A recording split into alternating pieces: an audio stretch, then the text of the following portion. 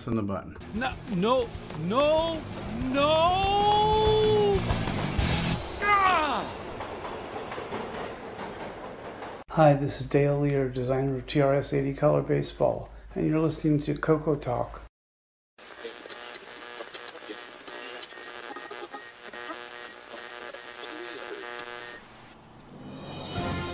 This is Coco Talk, the nation's leading live talk show featuring the Tandy Color Computer, with your host, Mr. Gameplay Goodness himself, Stevie Stroud.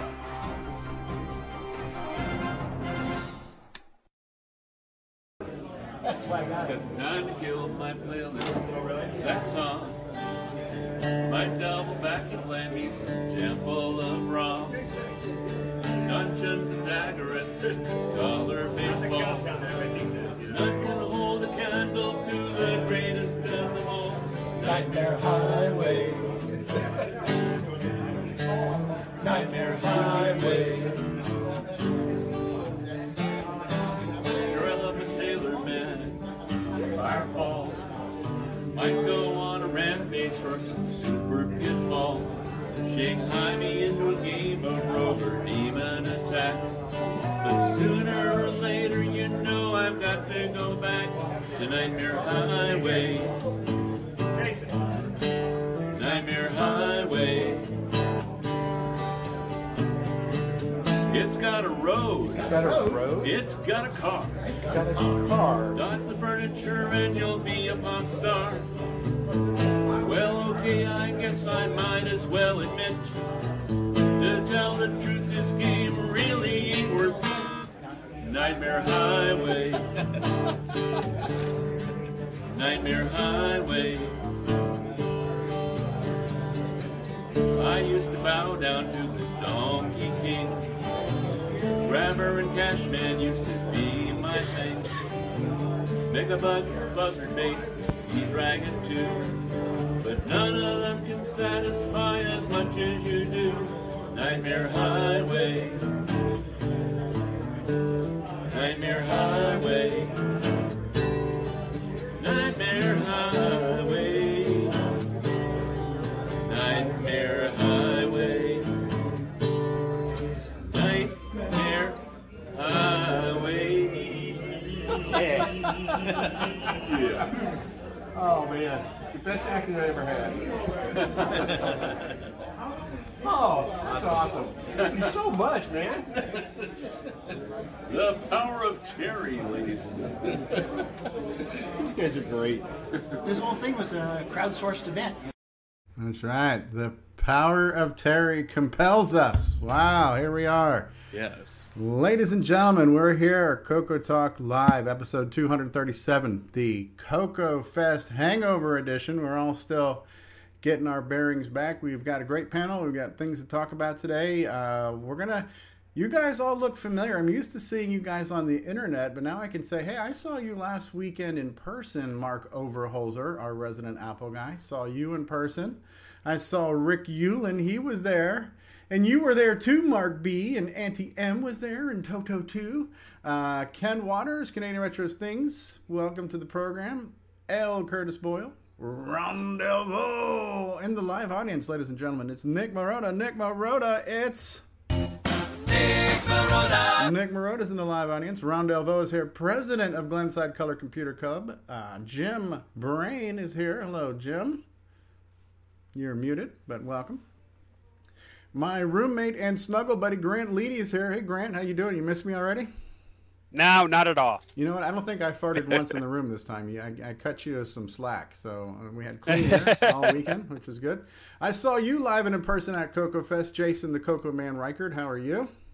Howdy, howdy. Howdy, howdy. And hopefully you won't file any copy strikes against me for airing your YouTube video live on my channel.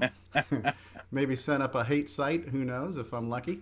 John Lowry was there. I saw him in person. Hey, John Lowry. Hey, everybody.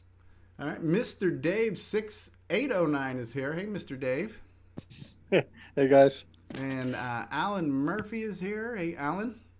Howdy, howdy. He wasn't in person, but he wasn't live. He was on Memorex. Nick Marentes is here. Good day, Nick. Good day, everyone. I saw him live at Coco Fest last weekend. Brian Weasler. Hey, Brian. Hello. Hello. Hello, hello. James Diffendaffer is here. Hello, James. Hello. And while he might not have been there in person, there was no shortage of David Ladd impersonations going on this weekend. David Ladd, are you excited to be here? David Why, Ladd. Yes, I am, everybody. How are you doing? Ooh, we are so excited. I got my Diet Dr. Pepper and water. Oh, it was a great fest, David. You should have been there. Where is my Diet Dr. Pepper? I got my sandwich, but no Diet Dr. Pepper. I do not know hint, that. Hint. Do not know that. I'm your guest host this week, Stevie Stroh. And we will go ahead and kick off the Coco Fest wrap-up show with the president, who needs to unmute himself. But President Jim Brain, how you doing? I'm doing fine, and I thank you all who were able to attend in person, and those of you who were able to watch the live stream presentations and the no minimum bid auction, which was quite impressive this year. I'm glad for all of you who attended physically or virtually. We had a great time. The venue was awesome. I'd love to get some comments from folks in the panel who were there, but I think the Elk Grove Village location was, Heron Point was awesome, but the Elk Grove Village location is attached to the conference center, the hotel, and so it's always nice to be able to come down and visit your Cocos in your fuzzy slippers. So, what did everybody else think about the venue, I guess, or the show? I'd love to hear some comments impromptu if you could. Loading of the room directly from your vehicle. That's right. That was a big deal. Any others?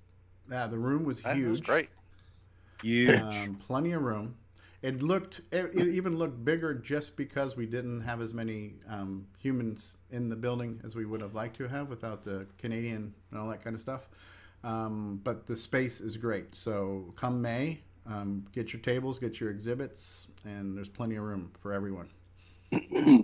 Yes. How did you get all that quality stuff for auction? You know, that's interesting. So obviously people donate stuff, as years go on. And I think the challenge has been that every year, they've not necessarily auctioned everything off, or some things came right after the show, whatever timing wise and whatnot. And so folks would from the club who were in the Chicago area would put them in totes and store them away in the garages.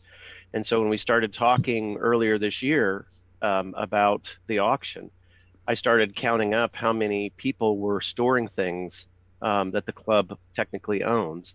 And a lot of it was auction materials. And there were a number of the members who said, well, I've got 10 totes in my garage. I got X number of totes in my spare bedroom or whatever. And so we had an opportunity to take some and clean them here in October, get them ready for the show. And I said, let's everybody bring their tubs or totes of stuff to the show. At the very least, we can see what all we have and whatnot. Well, when it came there, I know some of you had a chance to look at the auction kind of presentation room, the room opposite from the presentation video area. And we kept having to add tables. There was just more stuff. And then of course there's things that people brought to the show that were auction as well. So it was just a culmination of stuff that's been collected over the last few years. Probably some of it's I'd say up to 10 years it's been in the collection. And I think I made an executive decision that unless it's something that's very rare that the club doesn't already have, that we conceivably, would want to use or maybe loan out, or there's some particular attachment that the club has to that, we really should get those things in the hands of folks who can enjoy them. And so that's the reason there was just a lot of stuff on the auction. There was technically more things on the auction than I would normally want to have go in a given year, but it was nice to be able to start from it was nice to be able to clean house. And, special thanks to Mark Bosley, because he came in at the last minute, and because we were kind of shooting from the hip on the auction, and he came in the last second there and helped me to, put things in front of the camera so that we could show it to folks. He gave some additional commentary. Some of the things I wasn't really sure what they were. And then we did the night auction, and I think Mark was just tired and just wanted to go to bed. So he stuck it out in the evening so we could have the second auction. So I hope folks enjoyed the auction. I thought it was really fun. I thought it moved very quickly. I thought Jason did a great job of being auctioneer. He was great.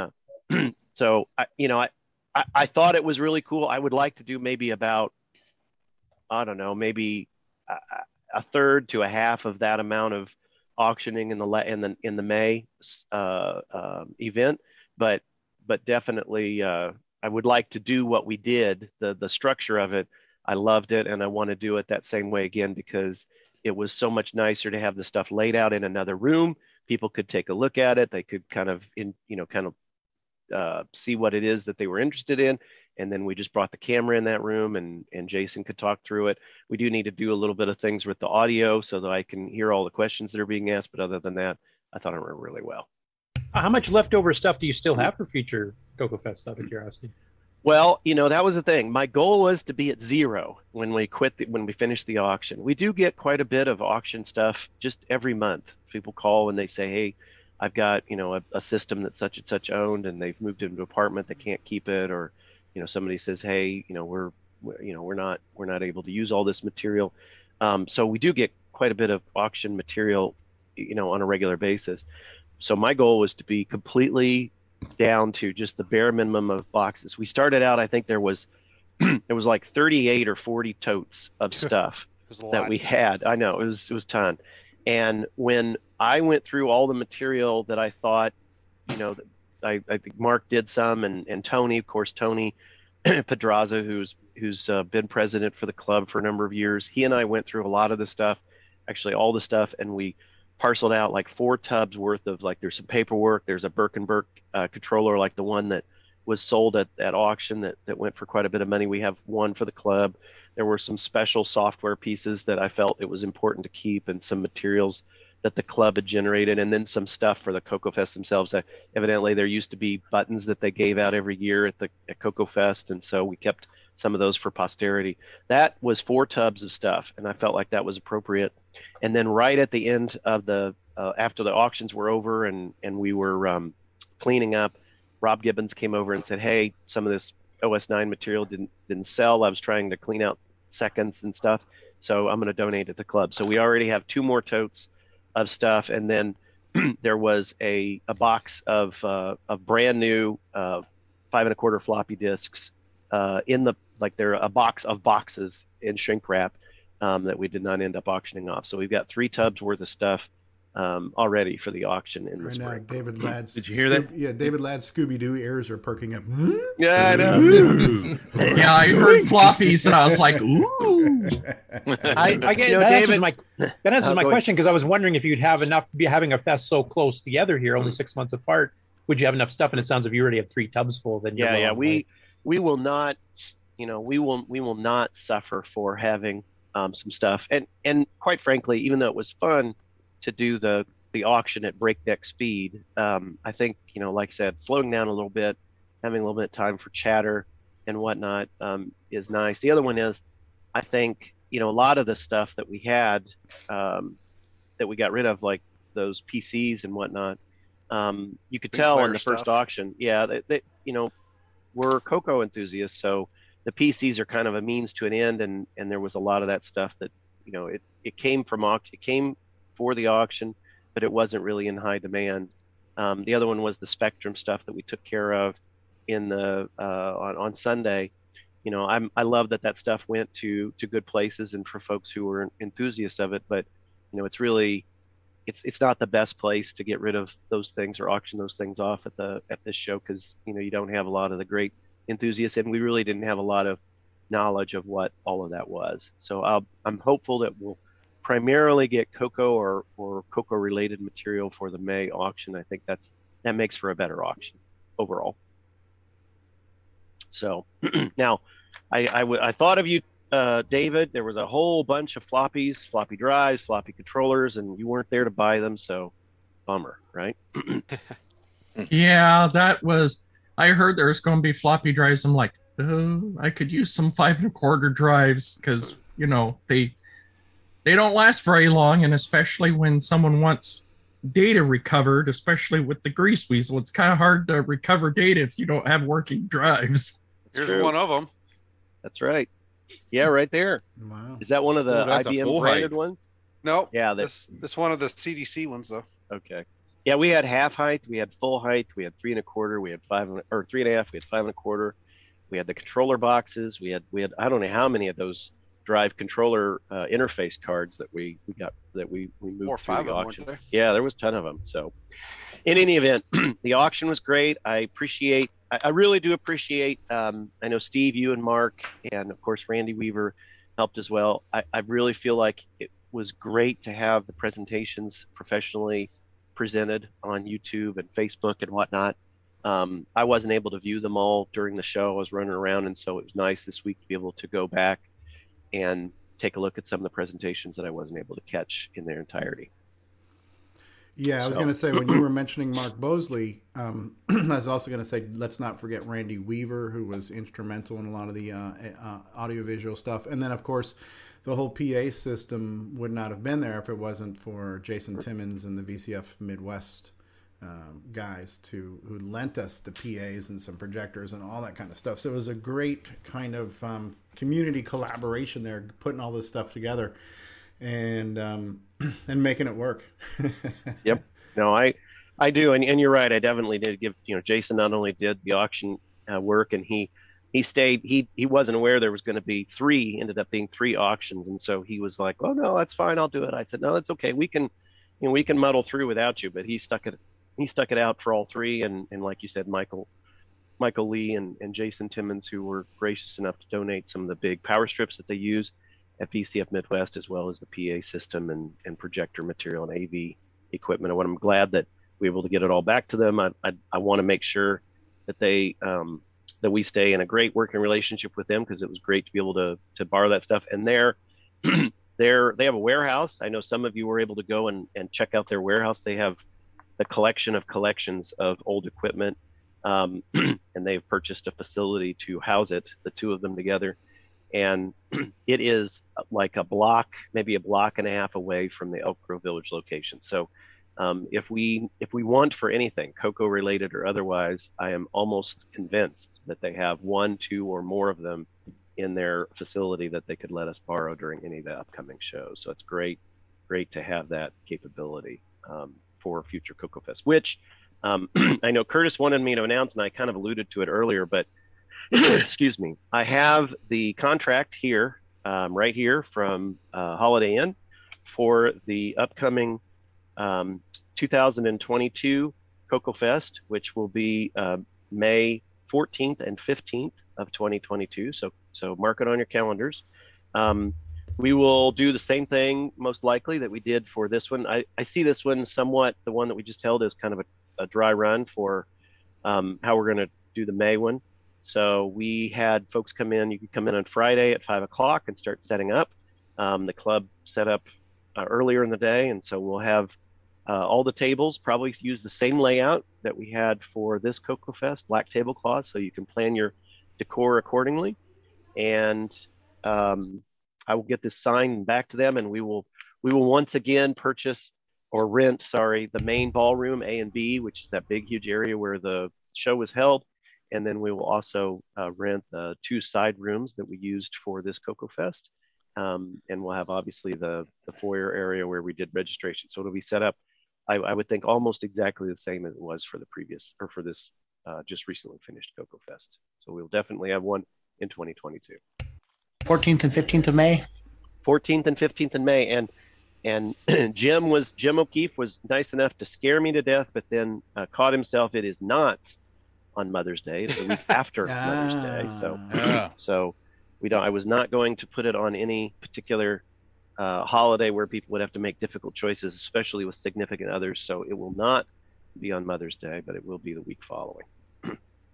Yeah, it was a great show from watching from the streaming, and from I think the only thing that we would maybe mention to improve, and like you said, it was dry run and new facility, everything else. Mm-hmm. Was that for us that we're doing remote seminars, and I'm sure we'll get some of those in the future too. People just can't travel across continents. Right.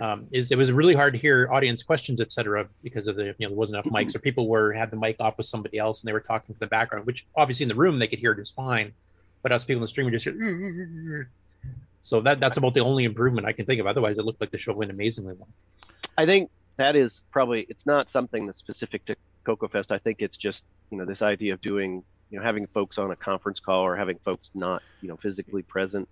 I think one of the things we'll have to have is we'll probably have to have somebody who's kind of the in-room moderator or something. And so if a question gets asked and the person didn't have the microphone when they asked the question, then I think the moderator needs to essentially repeat the question so that you guys hear it and then you can respond to it. I was going to suggest either that or something that VCF has done on some of theirs. I've seen just on some of their videos is that they'll have a mic stand, at the back, and then people just walk up and get in line to ask questions. Right. And so the challenge was we had to, and when I say we, it was mostly Randy Weaver and Mark B, but this whole AV had to be cobbled together, and we didn't know what the ins and outs were, and we had the challenge of most of our presentations being on Zoom. And so we wanted the people on Zoom to be able to hear us, but we also wanted to be able to hear the people on Zoom. So we created this infinite loop of feeding audio to Zoom and then Zoom back to the PA, not knowing how that was going to work, not knowing what the PA was. Now, the simple solution for next year is just to have a separate mic, a good high gain, high quality mic in the center of the room that would just feed to the Zoom call. So if you have somebody remotely, they can hear the room or even the stream and then not create that sound loop. But we didn't have a separate good quality mic that could be used directly for Zoom. I had one laptop and we actually had a PA strapped to a PA, and it was a whole thing. It was an incredible amount of MacGyvery going on there. Not having seen the equipment or the room or anything else, the fact it worked at all was thanks to Randy and Mark B. But yeah, knowing what that problem was and having to work around it, I already know what the solution is for next year. So great.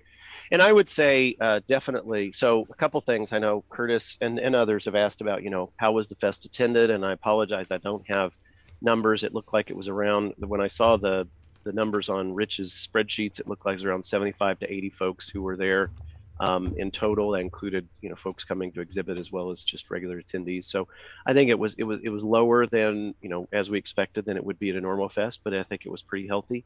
I will tell you that the auction, and again, I'm waiting for final numbers, but last I heard, the auction brought in around $6,000 in total. Wow. So I think a little bit over about $6,100 was the last number I saw. So in that regard, I bring that up both to say, thank you to everybody for, mainly for purchasing the items and hopefully putting them to good use, but also for the finances that go into the club. And we have that we can work with going forward, paying for the venue and so forth, because there's cost involved there. But I think those things like a high gain mic or whatnot, I absolutely think we should go ahead and consider purchasing some of those items to put on future CocoFest and just have that be part of the club material. I know Randy had talked about us purchasing some of the equipment that's also equipment for VCF, the Timmons and Lee stuff. I'm kind of half and half on that, because I do like the ability to kind of use material that is already available in the community, as opposed to just purchasing things just to have our own version of them. The other one is that if we buy a high gain mic and VCF didn't have one, we could reverse. We could share it with them during VCF Midwest, because we normally wouldn't hold our event at the same time that they're holding theirs. And I'd like to be able to, kind of have this sharing thing go both ways. So, but definitely I do want to know if there's stuff that we need to purchase in order to make the fest work better. I think it's reasonable to use some of the funds that we have and take advantage of those things. But definitely we did make a profit. I know a number of people are like, did we fund enough to have another CocoFest? And the answer is yes, we absolutely did. So there's no worries about finances on the 2022. Two things I would like to mention is, first of all, I will be taking charge of the CocoFest for next year. So if you have any questions, concerns, reach out to me. I finally do have a Glenside screen. Thanks, Stevie. I do have a Glenside email account finally. Thanks to Eric. He got me hooked up with that. Also, I will be sending out a Survey Monkey survey as soon as I can figure out how to get everybody's email addresses that went to the fest to also ask for your opinions on how the dinner was. One of the biggest things that I've heard that was a major improvement over previous years was the registration. Good job on the registration. That was painless. So, so wait a minute, Grant. You're in charge of Cocoa Fest now? Yes, I am. The Glenside last Cocoa Fest. So maybe would this might be the actual last Cocoa Fest then? No, it will not be. But so be looking for your email on that, because I'll probably be hopefully try to send that up this week. So because I think Jim wanted me to put something together for everybody. One other thing too, what do you guys think about dinner? Was the meatloaf good? And the brisket too. Yeah, I like the meatloaf. I know some people have. I know meatloaf. That's a controversial opinion, but I enjoyed the meatloaf. It kind of had like a barbecue type glaze to it, but I also enjoyed the brisket. I just had a little bit of everything. I enjoyed most of it. I didn't try the meatloaf because I'm not a meatloaf fan. I did have the other shaved meat that was freaking amazing. I think my only suggestion is have two color meats, like a red and a white. So either have a chicken or a pork and a red meat for some like variety, wine. Or a fish. Try the fish.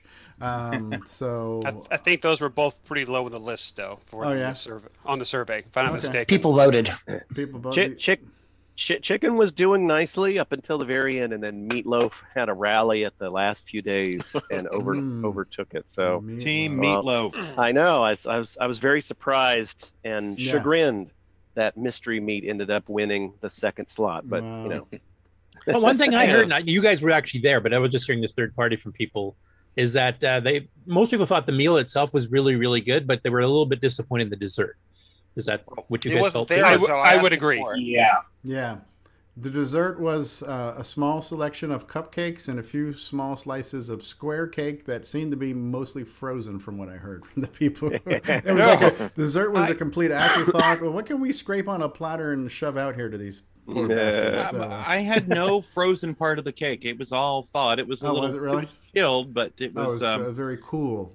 It was very cool, but it was okay. Well, did you have any Cool Whip to go? I did not have any Cool Whip. No, I did not. Yep. I think the good dessert went to the wedding that was going on at the same time. I enjoyed the venue overall. I thought it was, the room was nice, the staff was nice, the dinner was nice. I mean, not perfect, no, not necessarily, but overall, I enjoyed the venue a lot. I thought it was a nice place.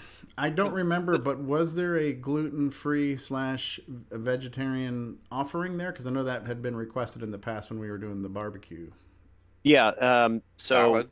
The vegetables, right? The steamed vegetables. Yeah, those vegetables were. I had some. Like I said, I had a little bit of everything. It was good. Yeah. I verified because I had a couple folks who needed gluten-free options, and so I verified that everything except the bread on the meal that you guys ate was gluten-free. Okay.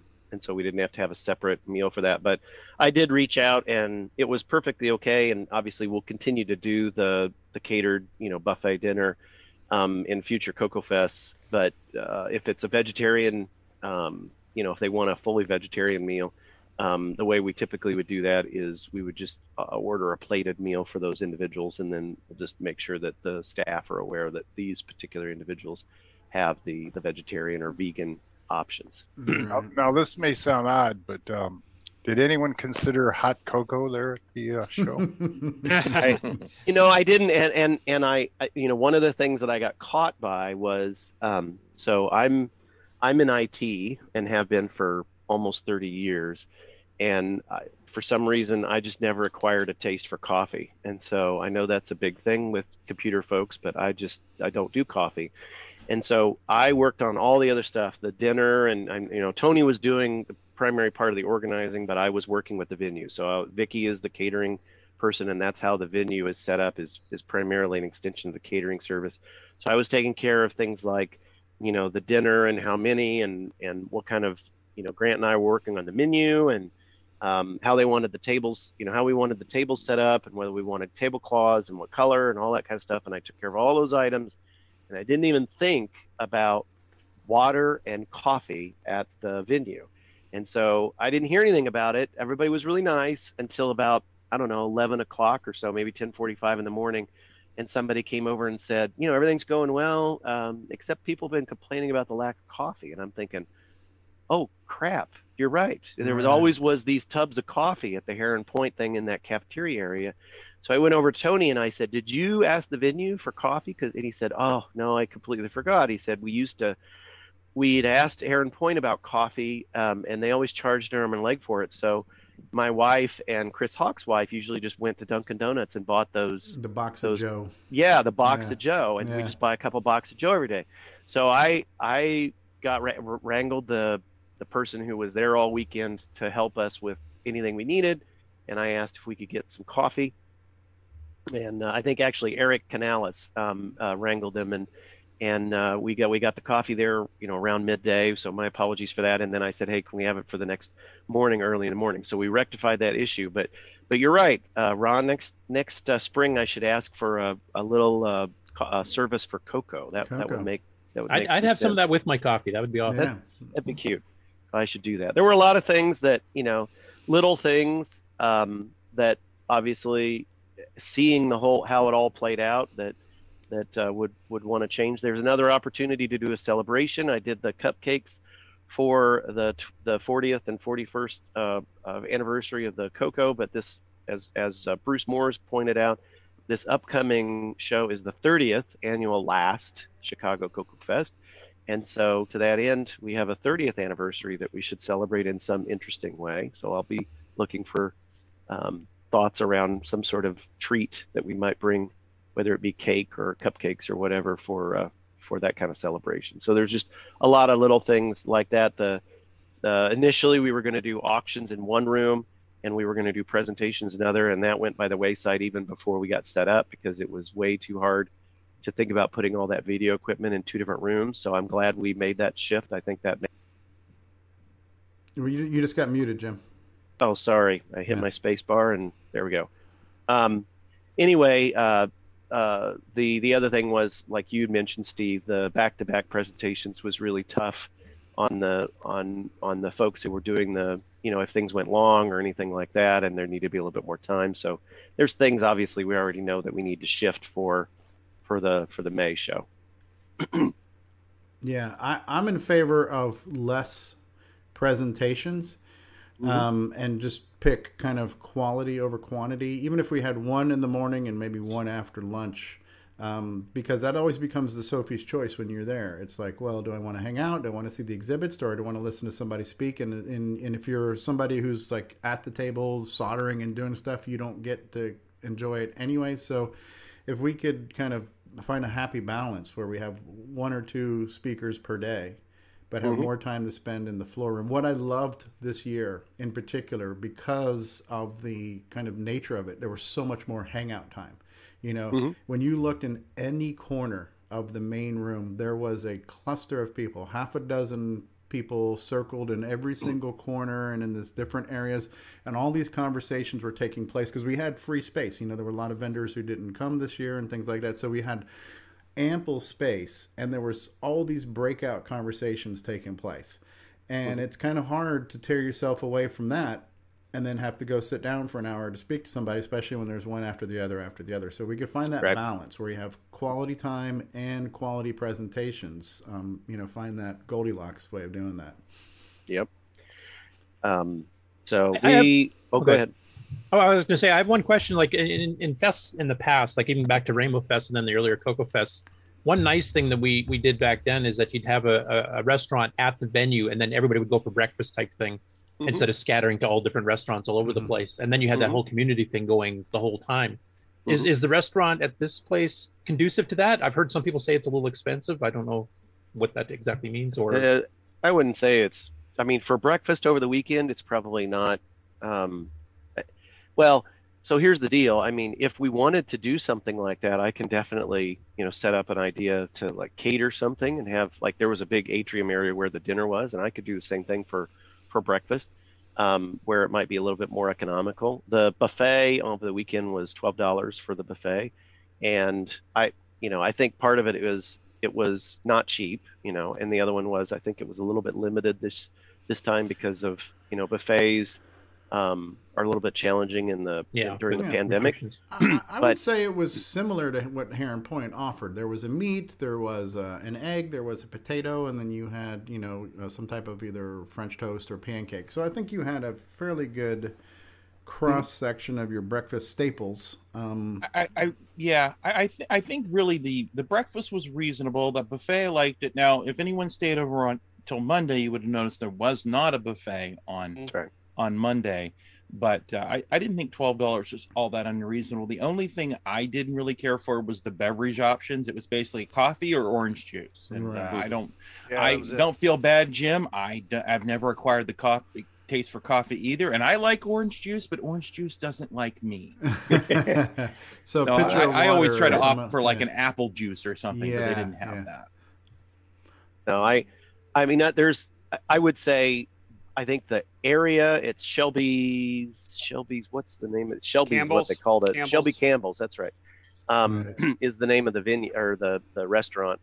There was a big area in the middle where you could put a bunch of tables together and have, and then there was booze that went all the way around. So there was plenty of space to have a big contingent, and that actually happened on Sunday for lunch. Yeah, there was Sunday we ended up running late to John Strong's presentation, so everybody settled in there at once, so it took a while for people to get their food and to eat and to get out. And it wasn't they had terrible. Awesome hamburgers. Oh, the food was great. I tried something different each time. So I had a burger, I had a chicken sandwich, I had chicken wings, I had a little bit of everything. The food was great.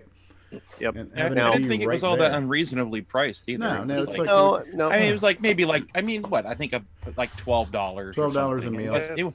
Yeah, 12, $13. It wasn't that bad, I think, considering the area and everything. I thought it was and the reasonable. quality It's of the McDonald's. food. Yeah, the quality of the food. It's not Wendy's or McDonald's prices. Right. But I thought it was quite reasonable.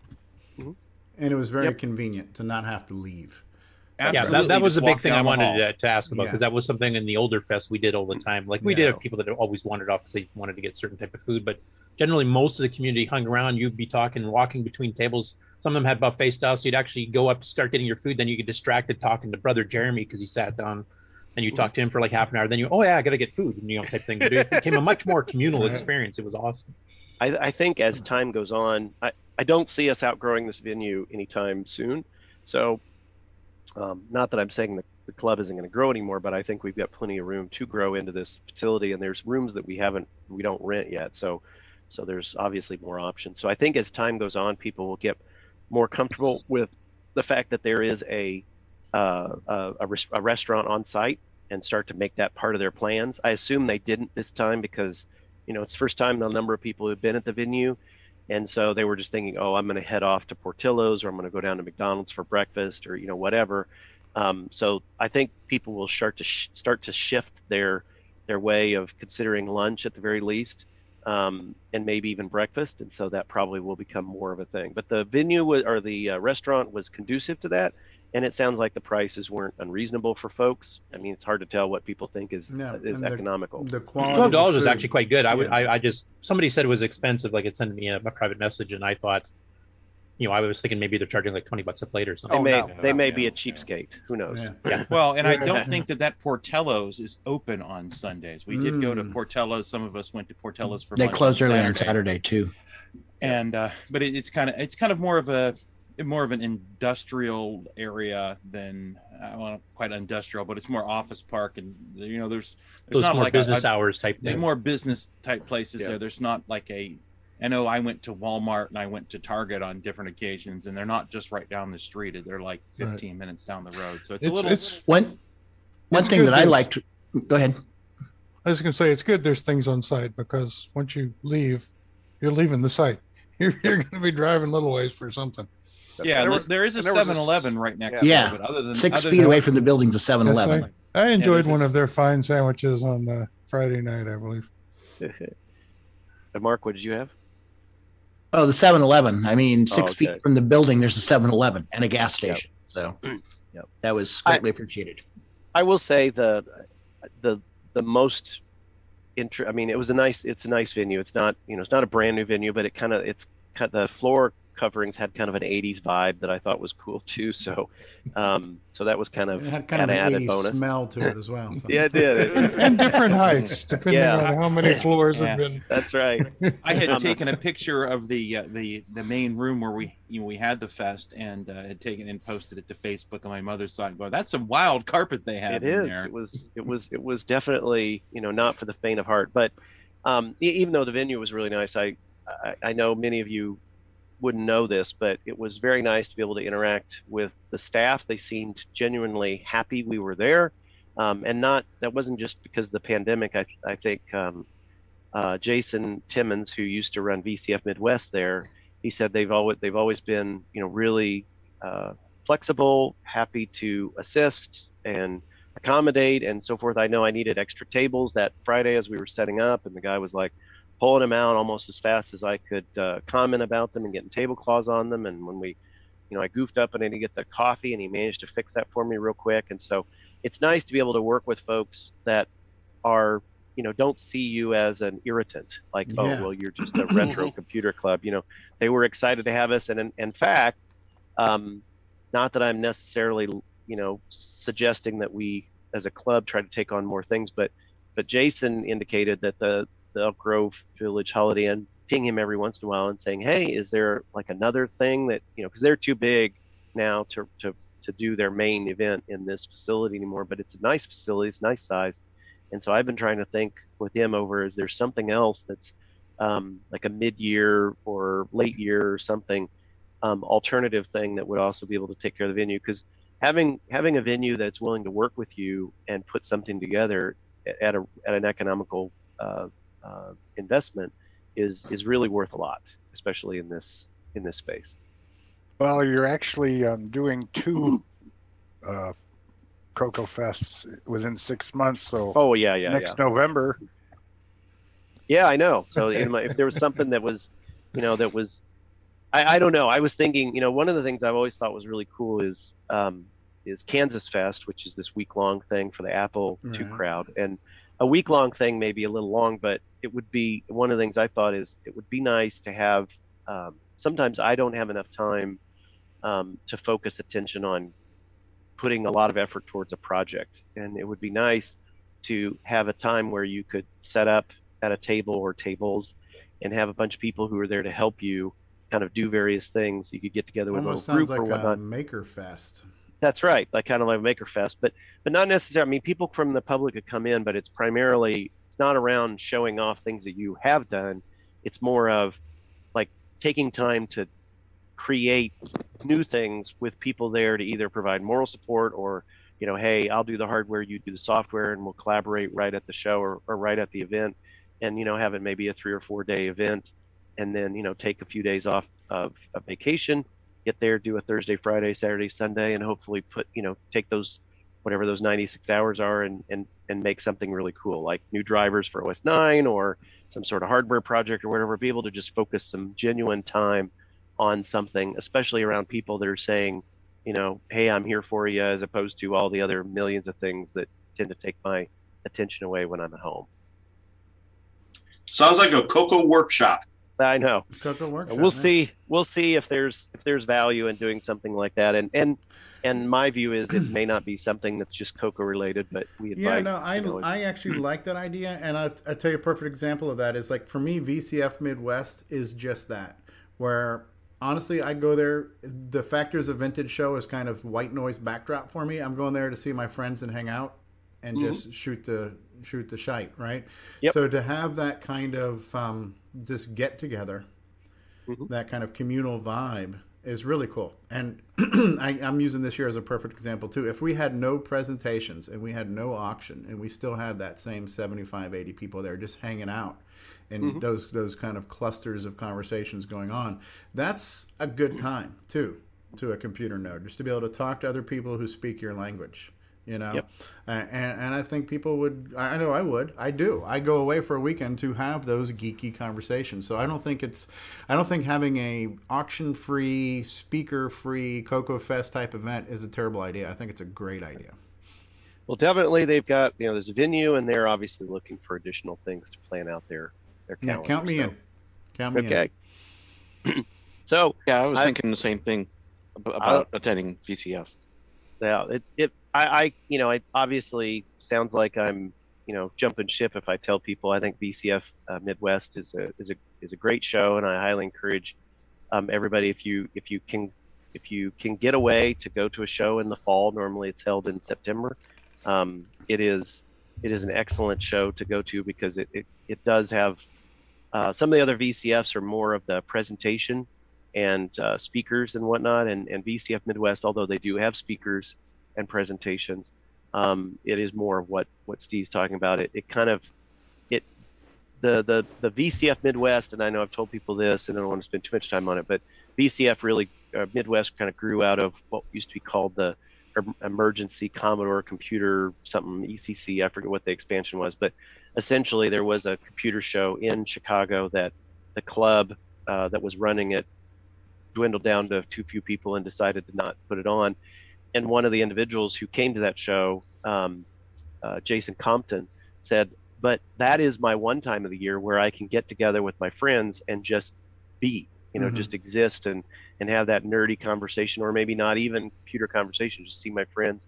And so for a number of years, he sponsored a show which was free just every fall at the same amount, same time, just for people to come. And the whole show was just, as Steve, as you noted, it was just noise. It was like, oh yeah, sure, if you want to come and present, or you want to come and show off your stuff, great. But really the focus of the show is just to show up and chat. And then Jason said, hey, this is great, but it's only for Commodore computers, and we really like to have something for the other platforms as well. And so it kind of grew out. He started, and they ran the show at the same time, both shows at the same time, and then eventually VCF Midwest just took over. But it kept a lot of that just come and visit is a real focus for the show, I think, because of the nature of how that show started, and that's nice. Yeah, definite hangout vibe. Yep, absolutely. I've been to 2 now. It's good fun. Although the best part is usually having David Ladd there the first time I was there, and him geeking out over all of the YouTubers that were there. Right. And both years, we ended up having like a Coco cluster where we were all in the same room and pretty close to each other. And then it was kind of neat to represent Tandy products in a venue that typically doesn't have a lot of Tandy presence, and yes, have those conversations. People talking about, oh man, I remember the MC10 and this and that and the other, and you have an RGB cable. That's great. I didn't even know you had that. Things like that. So it's really cool that people see this stuff for the first time sometimes. Yeah, I mean, nothing else, just to bring in there, represent Coco. And I spent more time at VCF talking Coco than anything else there. And I think the first time I was there, we had the Coco row, and we kind of had a little Coco section. So I always try to request to be in the Coco section, just so, and have the MC10 there too. Right. Yeah, that was the fun part. Is I think it was Jason. It was Jason, me, Richard, and I think the person that was next to Richard was Neil, wasn't it? Neil. I think Tom so, yeah. C was Neil, there too. Eric Canales. Mm-hmm. So just let's switch back to Coco Fest gears here for just a second, and maybe this is going to be Grant's obligation. But one thing that's been lacking at VCF Midwest is actually promoting Glenside and Coco Fest in a marketing perspective. Like just being there and saying, hey, we're Glenside and here's a cool demo of a keyboard. That's great. But you should have flyers and QR codes and stuff saying, hey, we are a club. We are in the Midwest area. We do have an event that's in the Midwest area. If you enjoyed this show, you'll probably enjoy our show too. and if you get 10 people out of the 2,000 that were there to show up, you've just expanded the event. Yep. I would say that's Grant and I both have a responsibility to do that, and yes, I thought about flyers. Unfortunately, it was the week after VCF Midwest this year, and so and I think you'd mentioned it at the show, right? And so we just dropped the ball on that, and we need to do better. The other thing is, I think it's time for Glenside to have a nice big banner that we one of those vinyl whatever it is that you can put on the front of the table, that's got a QR code in it. I know the interesting thing is Coco Bite, which was at our show or at Coco Fest. They had their big kind of banner thing on the front of their table, and I was taking pictures of all of the tables so that I would, have a record of who all was there and whatnot. And they have a QR code on their banner, which is cool. Except every time I tried to take a picture of their your phone venue, wanted to, the phone was trying to go to their website, which was cool. So that was kind of neat, and it just kind of pops up. So I think having the QR code there so folks know when the show is and when the meetings are and all that is great. And so I'm gonna work on Salvador Garcia, and I still have some unfinished business around some graphics for Glenside, and so I'm hoping to make a banner and then have that, maybe, I don't know, whatever it is, 8 foot long and maybe 3 foot tall that we could put, or 2.5 foot tall, whatever those tables are at. So you can just hang it on front of the tables at VCF Midwest, or even, other, if we go, somebody, I know, it's probably a little bit less likely that somebody from the Northwest is going to, come all the way to Cocoa Fest in Chicago, but we could ship that banner to folks like Mark Hobelzer. I know you go to VCF Pacific Northwest and some of the other venues, and definitely kind of show off that the club. Some people don't even know the club still exists, so it's nice to be able to put that banner there and kind of give people an additional reason to at least join the meetings and maybe plan a trip, or even visit us virtually, because I think we'll continue to have the virtual presentations and the virtual feeds and so forth as we go forward. Even plus, it'll be a form of advertising, because when VCF takes their own pictures and puts them on their site, and people just interested in RetroGo, they'll suddenly see like a big Glenside thing. Good point. Very good point. Yeah. Very good point. One of the things I do not have that I really would like is, and I plan to bring it back, is I know a number of folks took videos of the Tesla coil presentation that we did in the evening and at the Cocoa Fest, and so I was busy doing it, so I didn't have a chance to get a video of it. So I'll send you a couple. I've got a few on my phone. Good. So that would be great, because I know there was a ton of people that wanted that, and it was a big draw while we were performing it. I need to get Brian Schubring to get some more Cocoa related music set up for it, so that we can have maybe a Tesla Cocoa multimedia presentation. Yeah, orchestra presentation there in the evening. Do we have a MIDI version of Nightmare Highway for that? Yeah, that's a good point. We need one. Hey, Jim, are they going to set up like a Facebook album or something for this so that we can contribute photos? I will put one out there. Let me write myself a note to do that. I have a few. I can do that too and tag that. Yeah, we should have one central album where we can all. Yep. Let me do that. For those who are on Discord, I did post most of the pictures from my phone to the Glenside Discord channel as just kind of a running tally of what was going on. It looked excellent. Yep. So if you were able to attend virtually, and you have a chance to come in person in May, please try and do so. I think it was great, and it'll be even better. Obviously, we have more folks to collaborate with during the weekend. Yeah, it was a great event. Great job, Jim, to you and everybody, all the organizers and folks from Glenside and everything else. Excellent event. Cool. The venue felt right. I would have to say, of all the Cocoa Fests I went to this year, this was the absolute best. Well, that's because I was there. Oh, yeah. John Lowry was the big draw. Of all the Cocoa Fests this year, this is one of them. This is one. That's right. Yeah. Hey, Jim, make 2 banners. So if you send one, you're not stuck. Oh, well, yeah. By the power of making sure that I have 2 of them, so that we always have one available. Fair enough. Good well, job.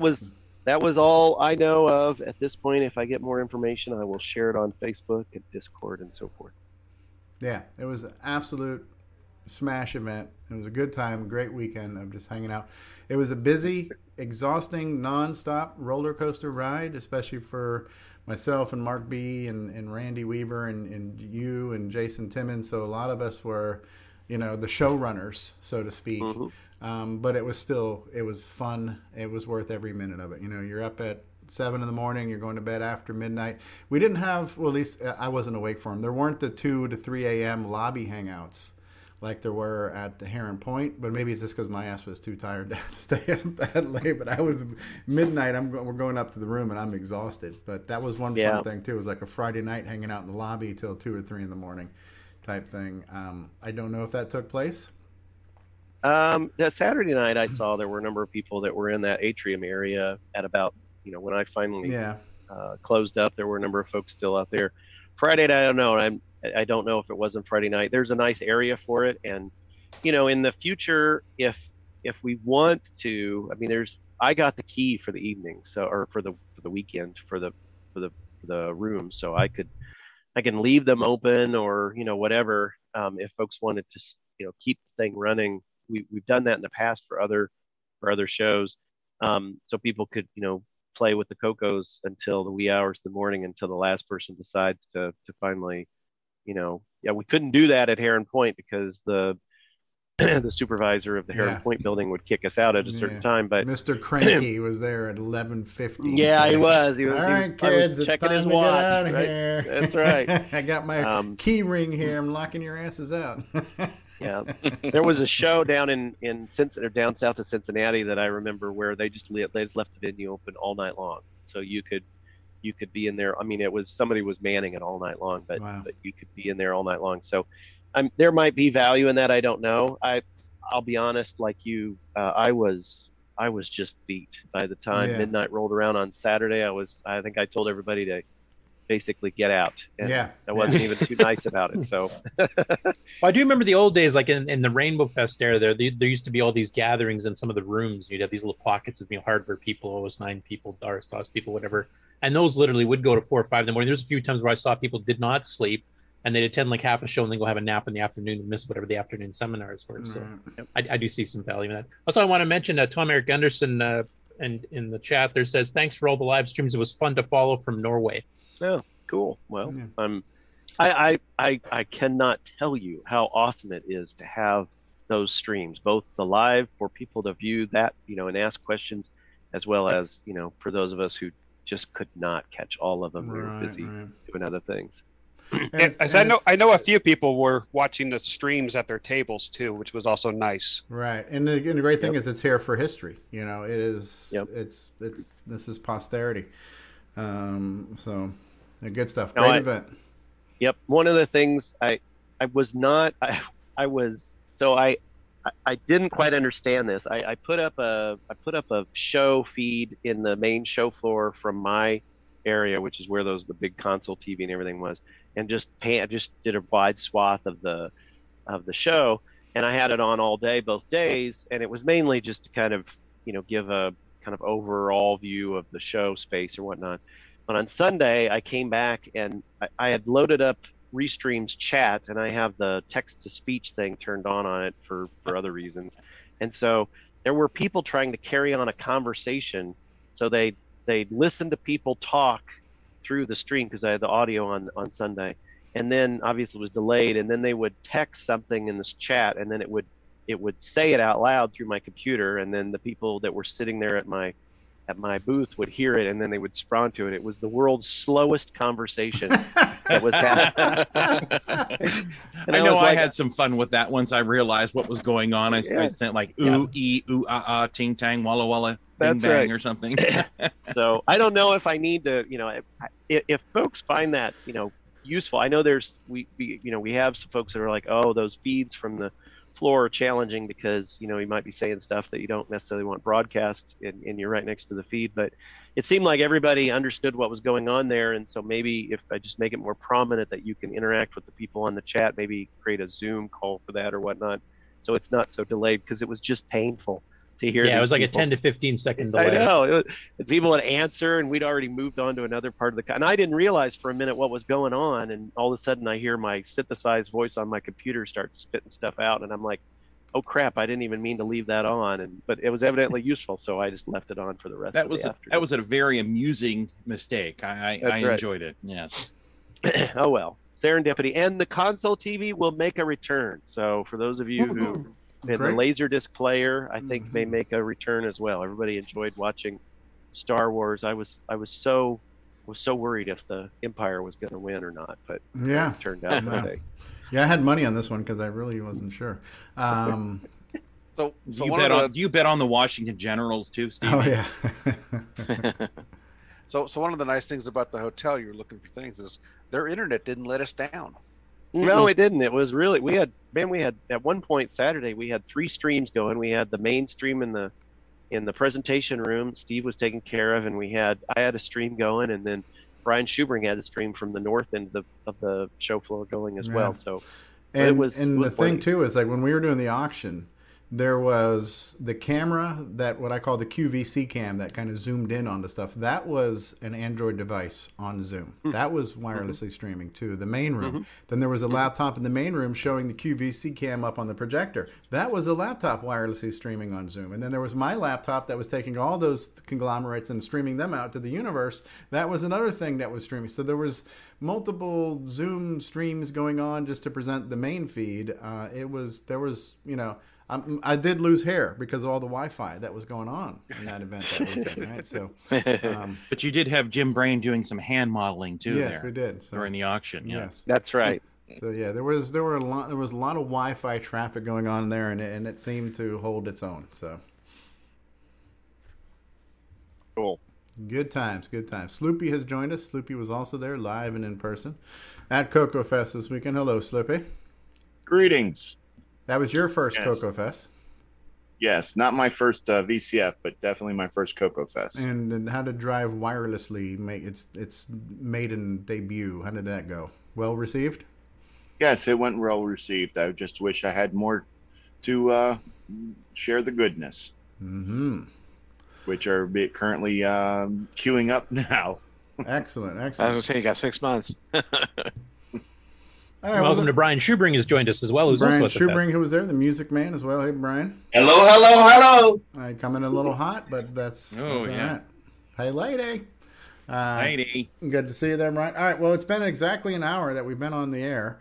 Why don't we take a commercial break, and then we'll come back. We're going to do some Game On stuff. We'll do some new stuff, and then we can do more. I've got some show and tell to show that I brought back from Cocoa Fest, so we're not going to stop talking about Cocoa Fest, but we're going to talk about a few things in the middle of this Cocoa Fest sandwich. So we'll be back after these words, boys and girls. Cocoa Talk would like to thank the patrons who sponsor our program. So our heartfelt gratitude goes out to Alan Huffman, Alan Murphy, Blair Ledoux, Bowton Aaron, Brendan Donahue, Brian Weasler, Karen Anscombe, D. Bruce Moore, Daniel Williams, Diego, Eric Canales, Glenn Hewlett, Graham Vebke, Grant Leedy, Henry Strickland, Jason Downs, Ken Reichert, Kyle Etter, Malfunct, Michael Pitsley, Paul Fiscarelli, Paul Shoemaker, Paul Thayer, Rick Eulen, Rob Inman, Stephen Wagner, Steve Batson, Steve Rasmussen, Terry Steen, Terry Steggy, The Backyard Shed Gang, Tom C., Tom S., Tom Herron, Tony C., and William Athing. Thank you ever so much, patrons. Hey there, it's Andrew here with the Tandy Speech and Sound cartridge that I won from Cocoa Talk Live. So next time, make sure to tune in. It may change your life. We'll return after these announcements. Cocoa 2's got personality, lots of practicality, fun, it's sensational, learn it's educational. Cocoa 2's expandable, so easily commandable. It's programmable, so term exam grammable. Just you and Cocoa 2 do what you want to do. Cocoa 2, the color computer with personality from Radio Shack. Sale price for Christmas giving from $149.95. Radio Shack's Cocoa 2, do what you want to do. Just you and Cocoa 2.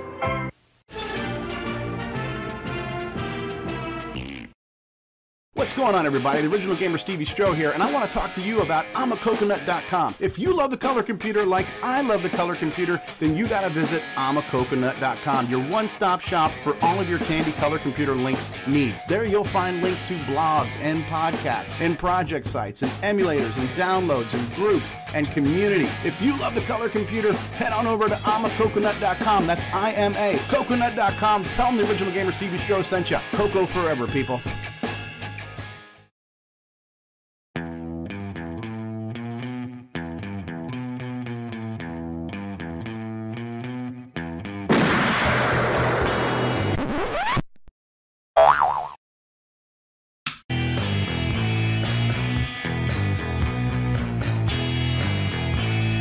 Switcheroo. Use your Coco with a modern display. Go from RGB to composite with just the flip of a switch. Coco3SCARTcable.com. Hi, this is Antonio Jimenez, author of such projects such as the Stevie Throw Devil and the SD Pack, and you're watching Coco Talk. 3, 2, go. All right, well, we are back from our commercial break. We are getting ready to go into what has always been Nick Marota's favorite part of the show. It's now Ken Waters' favorite part of the show, but we're going to get into the Game On challenge and results. I don't think we have a Game On specific Coco Thoughts, so we will dig deep into the archive of Coco Thoughts, and we'll play one of a procured one. Ken, anything you want to do to set up what this week was all about? Maybe Sloopy too, to talk about what we did these past 2 weeks, actually, since we didn't have a Coco Talk last weekend. Well, we played 2 games in the last 2 weeks. We played Lunchtime and a text adventure, Calixto Island. All right. So, and we'll find out how that participation went. And Sloopy, yeah. You did a live midweek play along this week too, right, Sloop? Yes, I did it both weeks, last week and this week. Okay. Thank you for doing that. And all right, so we're going to go ahead and cue the Coco Thoughts, and then we'll get into the results, and we'll see how all that went. Daddy Burrito, how you doing? We met Daddy Burrito in person at Coco Fest this year. All right, here we go. Let's get a little best of Coco Thoughts, and then we'll get into the results. And now, Coco Thoughts by Samuel Gimes.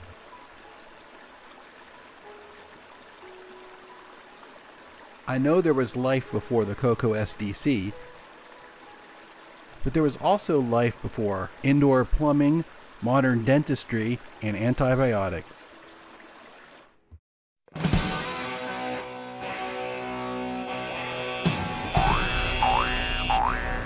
High Score Challenge with Nick Marota. Welcome everyone to the results of the Game On Challenge for the last 2 weeks, where we played 2 games. We played Calixto Island and Lunchtime. There were a total of 9 players. And playing Calixto Island, we had Buck Owens, Canadian Retro Things, David Craker, Mikey, and Mr. Dave 6309. And in Lunchtime, we had Mikey with a score of 1625. Ron Delvo, 2025. Ron Delvo got into this, huh? Mr. Dave, 6309, 16,100. David Craker, 18,025. Canadian Retro Things, 19,350. Tasman Scott Cooper, 20,975. Jim Rye, 36,600. Buck Owens, 207,750. And the number 1 score this week, rolling the scoreboard over with a score of 1,105,675, was Brian Walsh. Thanks to everybody that played in the last 2 weeks, and we will see you next weekend. Wow, 1 million 1 points. million points. Wow. Yep. Sloopy pointed out that he played too, but I don't know, did he not make the list? Or did he not I didn't see his score on the... Did you not put a score up, Sloopy? Or I don't know if I posted the video for Calixto Island, but I'm pretty sure I did on the thing, on the Lunchtime. Yeah, Lunchtime. Oh, I missed that. I am so sorry. I will go look and see if I should be shot or if we have to beat you with a wet noodle. I would just fire the guy that's, making those videos for the scores. So yeah. Right. Well, we know Sloopy played because we watched him live stream twice. Right. Yeah. Yeah. Yeah. I call for a full investigation. Yeah, because I lost my Invisiclues when I played this week. and I had to fumble through it. I had Invisiclues, Curtis edition. Mm-hmm. And here's some footage from. Let's see. This is from Buck Owens. On expert level, huh? Yeah. So, apparently, I mean, I didn't get a lot of time to play it, and obviously everybody was really busy with Coco Fest, so not a lot of people had time to play the games this week. But on this one, as soon as you learn the pattern of the bad guys, it was pretty easy, apparently. So that's one of the reasons Buck Owens and... So you kind of lure them all up towards the top and then you spray them. Yeah. Huh? They follow the same pattern all the time, so it's not that hard to be able to lure them to where you want them and get extra points. I like that you can walk right in front of the scores too. That's pretty good use of screen real estate. You know, it's like the scoreboard is part of the background in this case. Yeah. Pretty cool. So nice little split screen there too, where you see the capture and the actual system running. Right? Yeah, that's Buck's setup. It's a pretty cool one.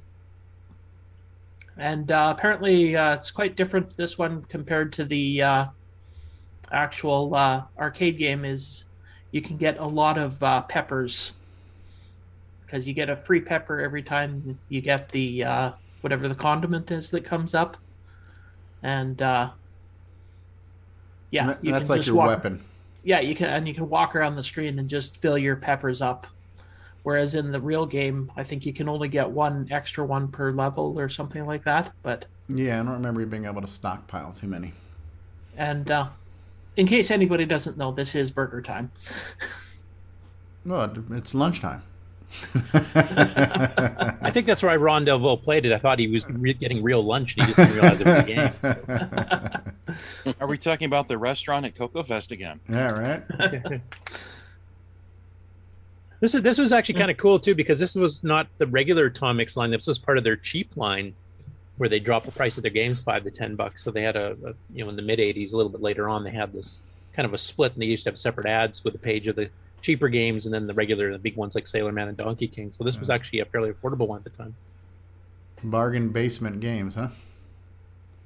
Well, yeah, I don't know exactly what the criteria was, because I mean they had some games in there that I wouldn't call bargain basement, like Color Car Action, which is a clone of Bump and Jump, is one of those as well. And Blackbeard's Island by Glenn Miller, of course, did more utility stuff and graphics editing stuff like Color Max and Color Max 3 Deluxe and stuff. And I mean, this was a very nice looking game. Yeah. Apparently not terribly challenging as once you figured it out. And well, for us mortals, it is. And the expert level isn't all that much harder than the beginner level, apparently. So good stuff. Though. Looks good. Yeah.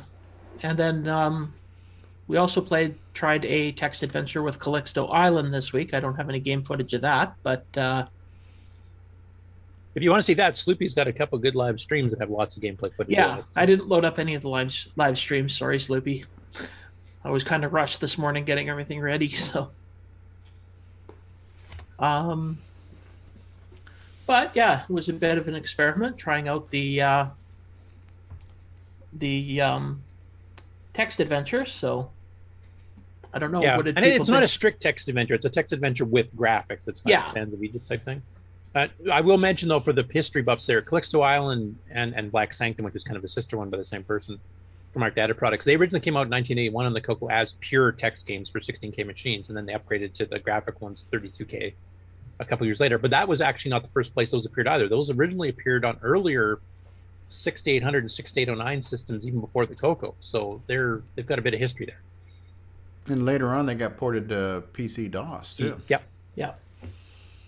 Yeah, the whole line that Stephen Nodia and was it Bob Withers, I think, are the two that did a lot of the later ones. Now, the original text versions of Black Sanctum and Calixto Island were not done by that pair. They were done by, I can't remember who it was. Rob Shaw? One of the other guys at Mark Data.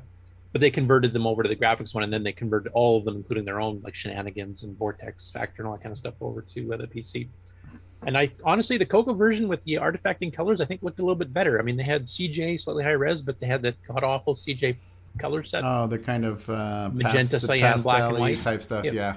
It's like our worst P Mode 3 combined with black and white, basically. Right, because you didn't have the NTSC kind of blurring of colors. You could create those pseudo colors with the dithers and whatnot. You can get like 6 to 8 colors on.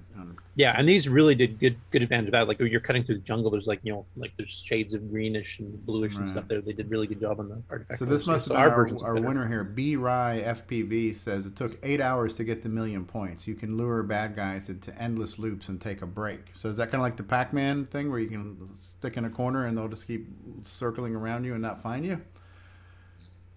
I believe that is what he said on the stream, didn't he? Or okay. I can't remember now. Or maybe in the chat or the Discord. Yeah, channel. and when you do the endless loops, you can keep picking up points by getting the salt shakers. The salt shaker, the ketchup bottle, or whatever, and then you also get an extra pepper every time you do that, and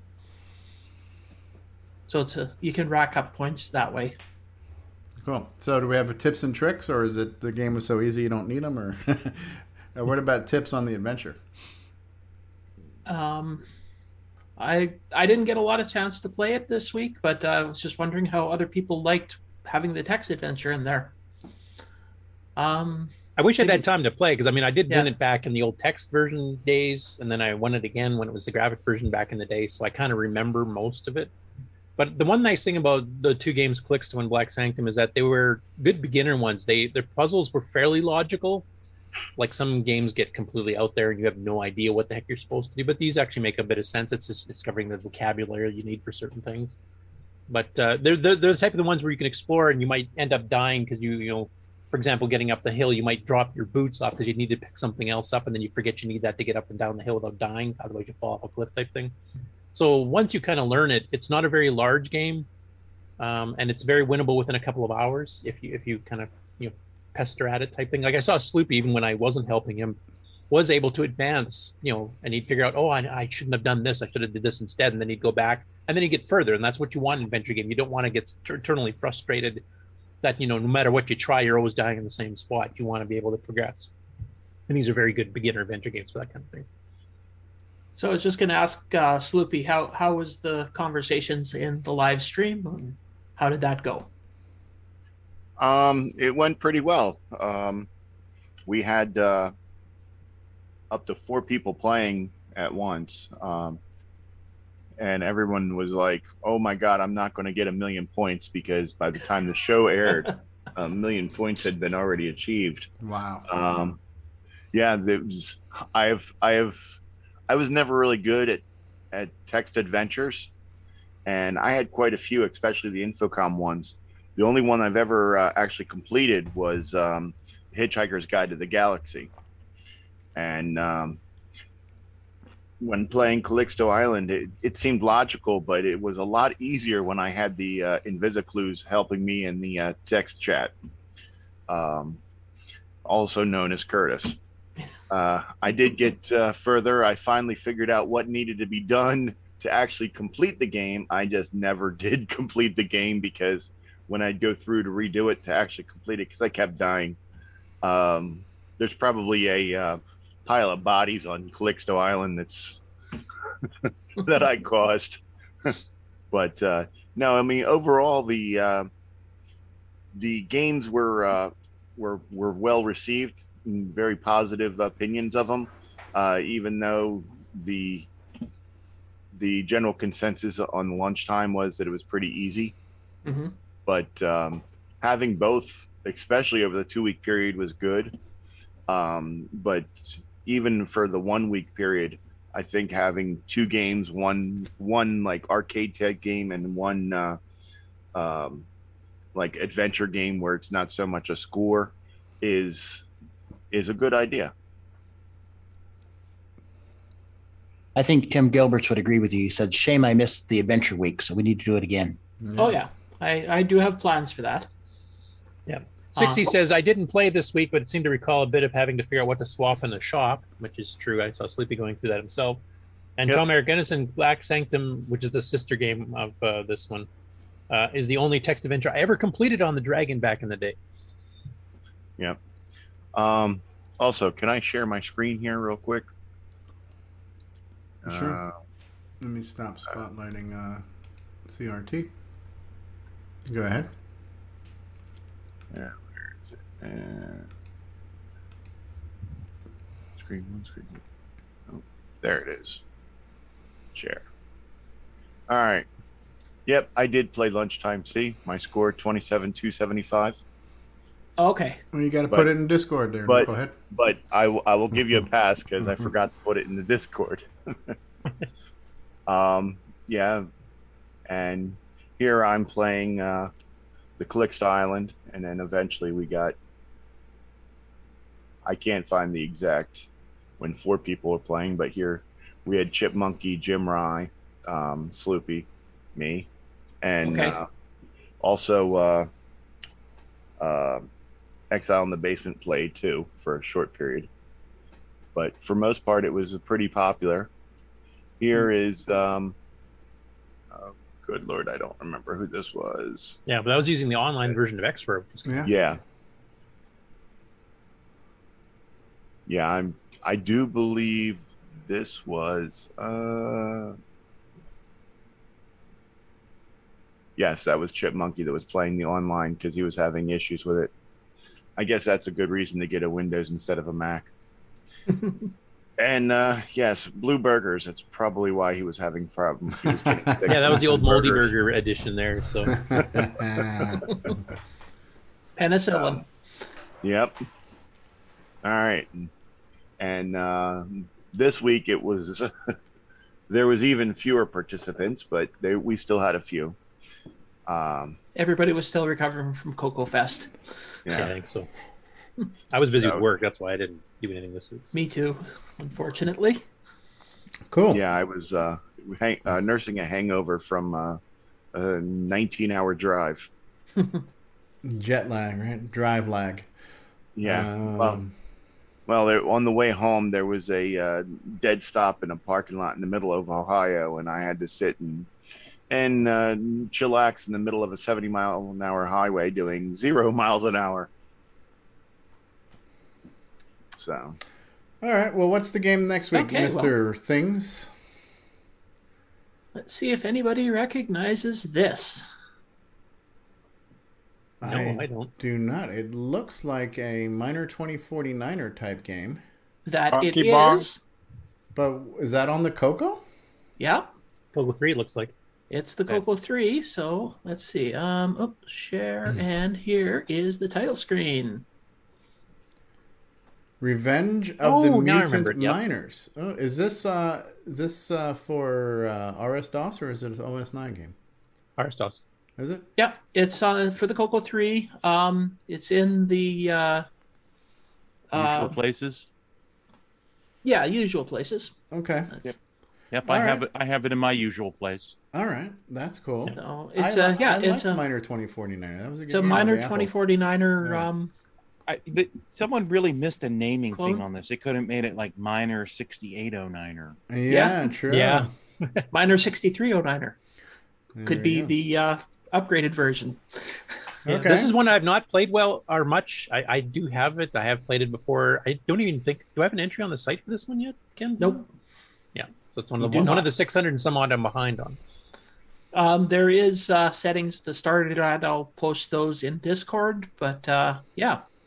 So it's a fun. If you like Miner 2049er, then you should enjoy this game. Okay, I am going to make an asserted effort to be able to play this game this week and join in the community spirit of this. Good stuff. And just like I said, though, it is for Coco 3 only. So Coco But that now 12. works with XR Online. That now yeah, works at with VCC, XR Online. Main, regular XR if you get the current beta. Coco Pi, Yeah. TTL, RS-232. Cool. Now we're turning into the David Ladd show. Yes, oh my. So what is next now? We have game news. I know we have a Mr. Dave sighting. I think Mr. Dave. Mr. Dave will actually be the first story on the Game On News. So are you going to do the news first, or are you going to let Mr. Dave take it away?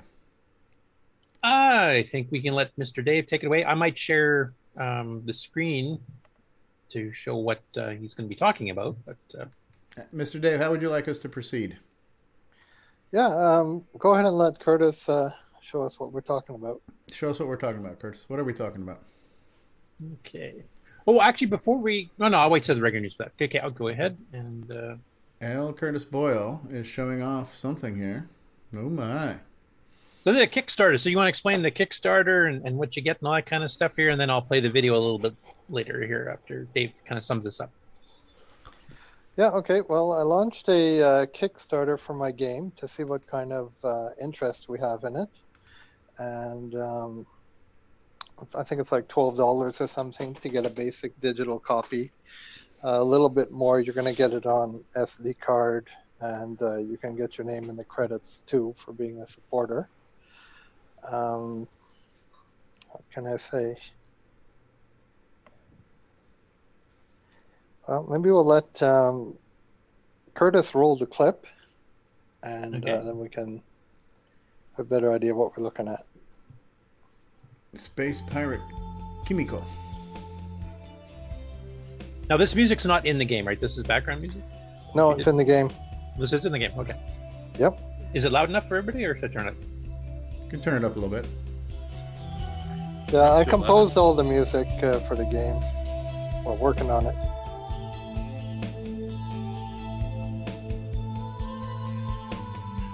Kind of a rescue and fractal slip there. Yeah. What are you using to generate the sound? Sounds very MIDI. I'm using... Oh, that was played on a Korg. That's digitized sound effects you have. Yeah, sounds good. Yeah.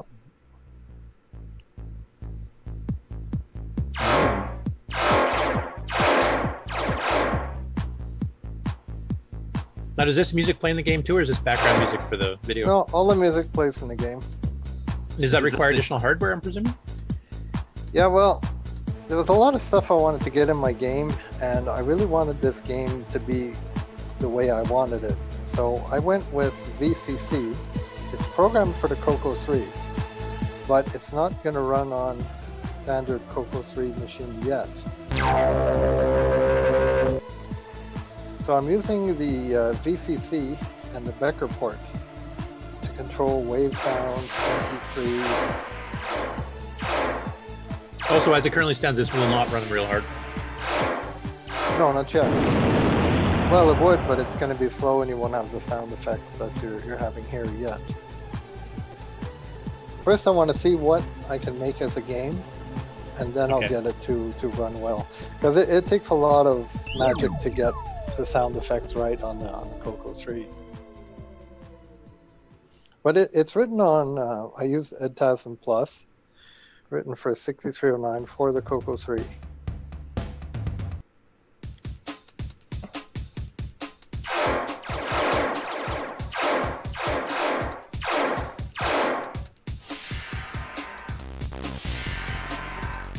Sound effects for the sound of the track is pretty damn good. Yeah, thanks. So, is this got a hardware support for the sound, or how are you playing the sound, the music? I'm using the Becker port on VCC to send commands. Of course, yeah. So, is your eventual plan to support one of the sound cards or MIDI or something like that, or to get it running on real cards? Yeah. Okay. Well, you know, I'm working on another cart for my casino game that I'm making, and now from working on this and having my sprite engine, we'll call it, and graphics engine, I'm drawing up some plans to make a game cart that's going to be a graphics accelerator and sound generator for the Coco. So you'll be able to have these kind of graphics and speed even from basic. I'm going to have a graphics coprocessor on a card that can blit and prepare all the data right to RAM, and then the Coco can read it and have it, it'll be already buffered for it and have smooth graphics without the complications of learning assembly or trying to get the graphics into the game. I'm going to streamline a system, and these kind of games, you'll be able to run, program your own from basic if all goes well. Okay, so this is like a kind of a competitor to that Super Sprite FM Plus board that John, where the Dragon people have done, which is basically putting an MSX sprite chip and sound chip into a card. Well, it's different. I mean, that they're using the video card from an MSX computer or TI, whatever, and you're running on a different monitor. This is going to be using the Coco VGG, so for the Coco 1, 2, and Coco 3. But when you're busy calculating all your stuff in the game and changing and moving all your sprites around, you're taking up so much time that the graphics are going to start to flicker and really start to slow down on the machine. Now, I did get this to work on Coco 3, including the large asteroids, but we're getting a little bit slower, starting to encounter flicker, and now I want to have the music as well. So I think the way around this is to have my own graphics card, and it's just going to do all the calculations like sprite collision, sprite motion, redrawing. It should be able and all to that kind of have, stuff will be handled in hardware then. yeah, including parallax scrolling. So that will be something new for the Coco 1 and 2, that you'll be able to run bitmap graphics with parallax scrolling. It should pretty much boost the Coco up to a, past Nintendo. Wow.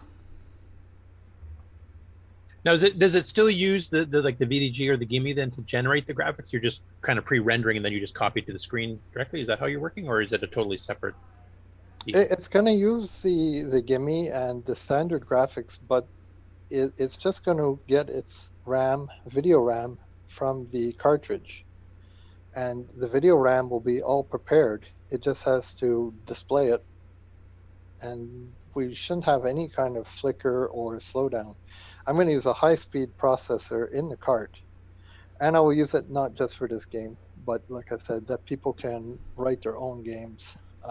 So your video buffer is going to be off of the cart, basically, wherever it's mapped in. Okay. Yeah. So it'll just present the screens or whatever, and then you just display them. Yeah, you'll have a simple screen, and it'll be easy to just access that from the Coco. The data will be there. The Coco has no trouble displaying a full bitmap picture, and that's what it's going to be presenting it.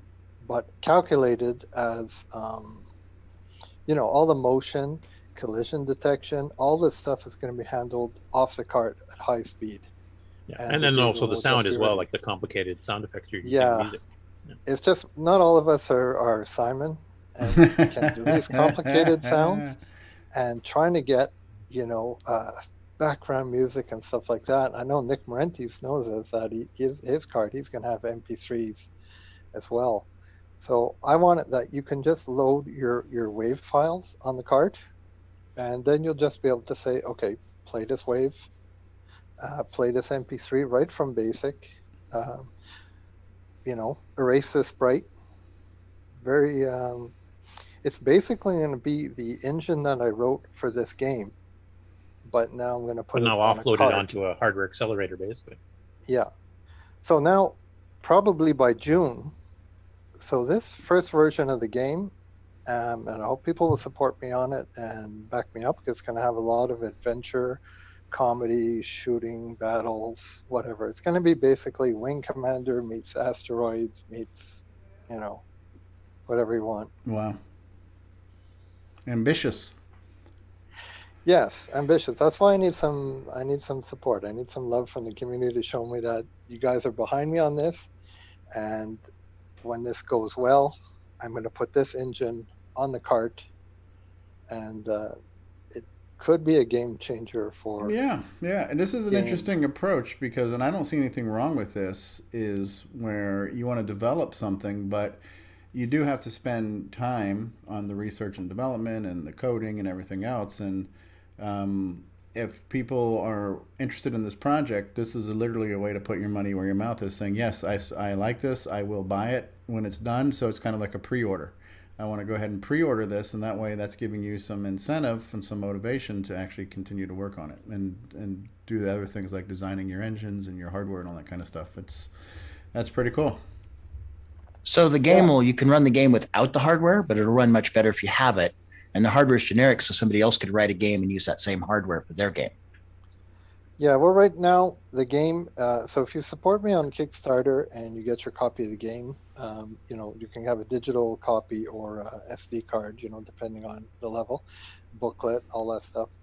It's going to run on VCC, and it's going to come with the VCC all set up with the Becker port to give you all the sounds, all the music, all the high-speed graphics. It is completely written in EdTASM for the Coco 3. So there's some things I would have to change, like timing delays that are meant for the high speed. There's some things it could run on Coco, but I mean, we're not going to have the sound effects because, like I said, it was very easy for me to use the Becker port and say, okay, play me laser. Right. Give me sound 1, give me sound 2. And then I just get my lasers and gunshots and explosions. So much easier than trying to program that on a Coco. And I really respect the people who have done it. It's not easy. We know from the Joust port that just the sound effects took up so much of the memory. Yeah, the digitized sound effects, and then also a lot of the CPU time too. So, yeah. And this game is running from a hard drive image, so I'm loading up pages and pages and pages of graphics, just like lightning fast into the 2 megabyte of the Coco 3. Wow. So yeah, it's pretty. But when I have the game engine, you won't need a 2 megabyte Coco 3. It'll have its. Right. So you're basically running this on a virtual Super Coco for the time being until the hardware can be finalized. That's cool. Yeah, it's because still a Coco game, and it's a Coco game, and it's written for virtual Coco. So I would not consider this a distortion of the hobby. I would say this is just this is an ambitious way of doing something a little bit more than you could currently do on bare metal. So it's you're not modifying the Coco itself. You're not modifying. Yeah, the you're Coco. just adding a card, just like the Super Card board. Yeah. Well, I mean, the bottom line here is, I was making a game and I started on Coco 3, but I wanted what I wanted. Oh, you just got a new backer. I didn't want to hold back. Well, that's great. But I really do think that I have time off this winter, so I'm going to work on the card that I already started. So I'm going to work on that graphics card, and this could be a game changer for people who want to write a game. And I mean, there's only a few of us really who can do these kind of graphics on the Coco. We saw Paul Fiscarelli doing it, Paul Thayer, Nick Morantes, obviously, he's beyond us. But I'll be able to give these kind of sprites for people, and you'll be able to run it from BASIC. That's cool. Very easily. You're giving some powerful tools to mere mortals at this point. I hope so. Yeah. That's cool. Okay. That's very cool. Any basically, people that are interested in supporting the project should go hit the Kickstarter page and kicking some money. The news links in the channel on our Discord will have the direct link to the Kickstarter as well, as you can capture from the screen capture here. And please go support Dave and his endeavors. It looks like a really interesting hardware-software hybrid project, and then the hardware can be reused for your own stuff later on or other developers. Yeah. Are there any other questions? Any questions from Mr. Dave? Any questions in the chat? I have a question for you, Mr. Dave. Yeah. When are we going to get to virtually meet Mrs. Dave? We know you're half of Dave and Sharon, but we've never seen or met Sharon. Is she camera shy? Some of us have. Oh, have they? Okay. Yeah. All right. I think Alan Murphy, Mark Overholzer has talked to her. And I want to thank Alan Murphy he really helped me learn how to get graphics on the Coco 3, because that's not easy going from 0 to this level. We all did a little bit on the Coco, doing some semi-graphics or doing a few P-sets, but to get this level of graphics working on the Coco, Alan really opened up the doors for me, got me through the ignorance of using Toolshed, like, well, how do I turn something from the real world into Coco? It wasn't easy back then. Things are advancing quickly. anyway. Yeah, because you've also had to he learn helped like me how out. MMU works and palette registers and hardware Yeah. scrolling and et cetera, et cetera. So, Oh, and I had a lot of help from Curtis, Lost Wizard, of course. Every time you're making a mistake, he's there to set you back, on the right course, and a few others. So I gotta the say, Discord has been a big help. And I would agree with you. The community is great when it comes to that part too. But I'm just looking at the screenshot here on the Kickstarter page. This palette set here is very kind of neon, but not in a bad way. This is not like the Puyan palette. This is some colors you typically don't see in a space game, but I like what I'm seeing here. I'm seeing some of the kind of, the oranges and the pinkish purples and the kind of lavender colors. These are some really interesting neon-esque colors that are not typical, but somehow make perfect sense in this setting here, So, Yeah, I'm not fighting it.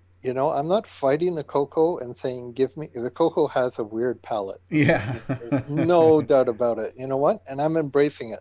Yeah. You want to turn the girl green? Go ahead. I don't mind green girls. Let's go with it. Yeah, neither did James Kirk. No.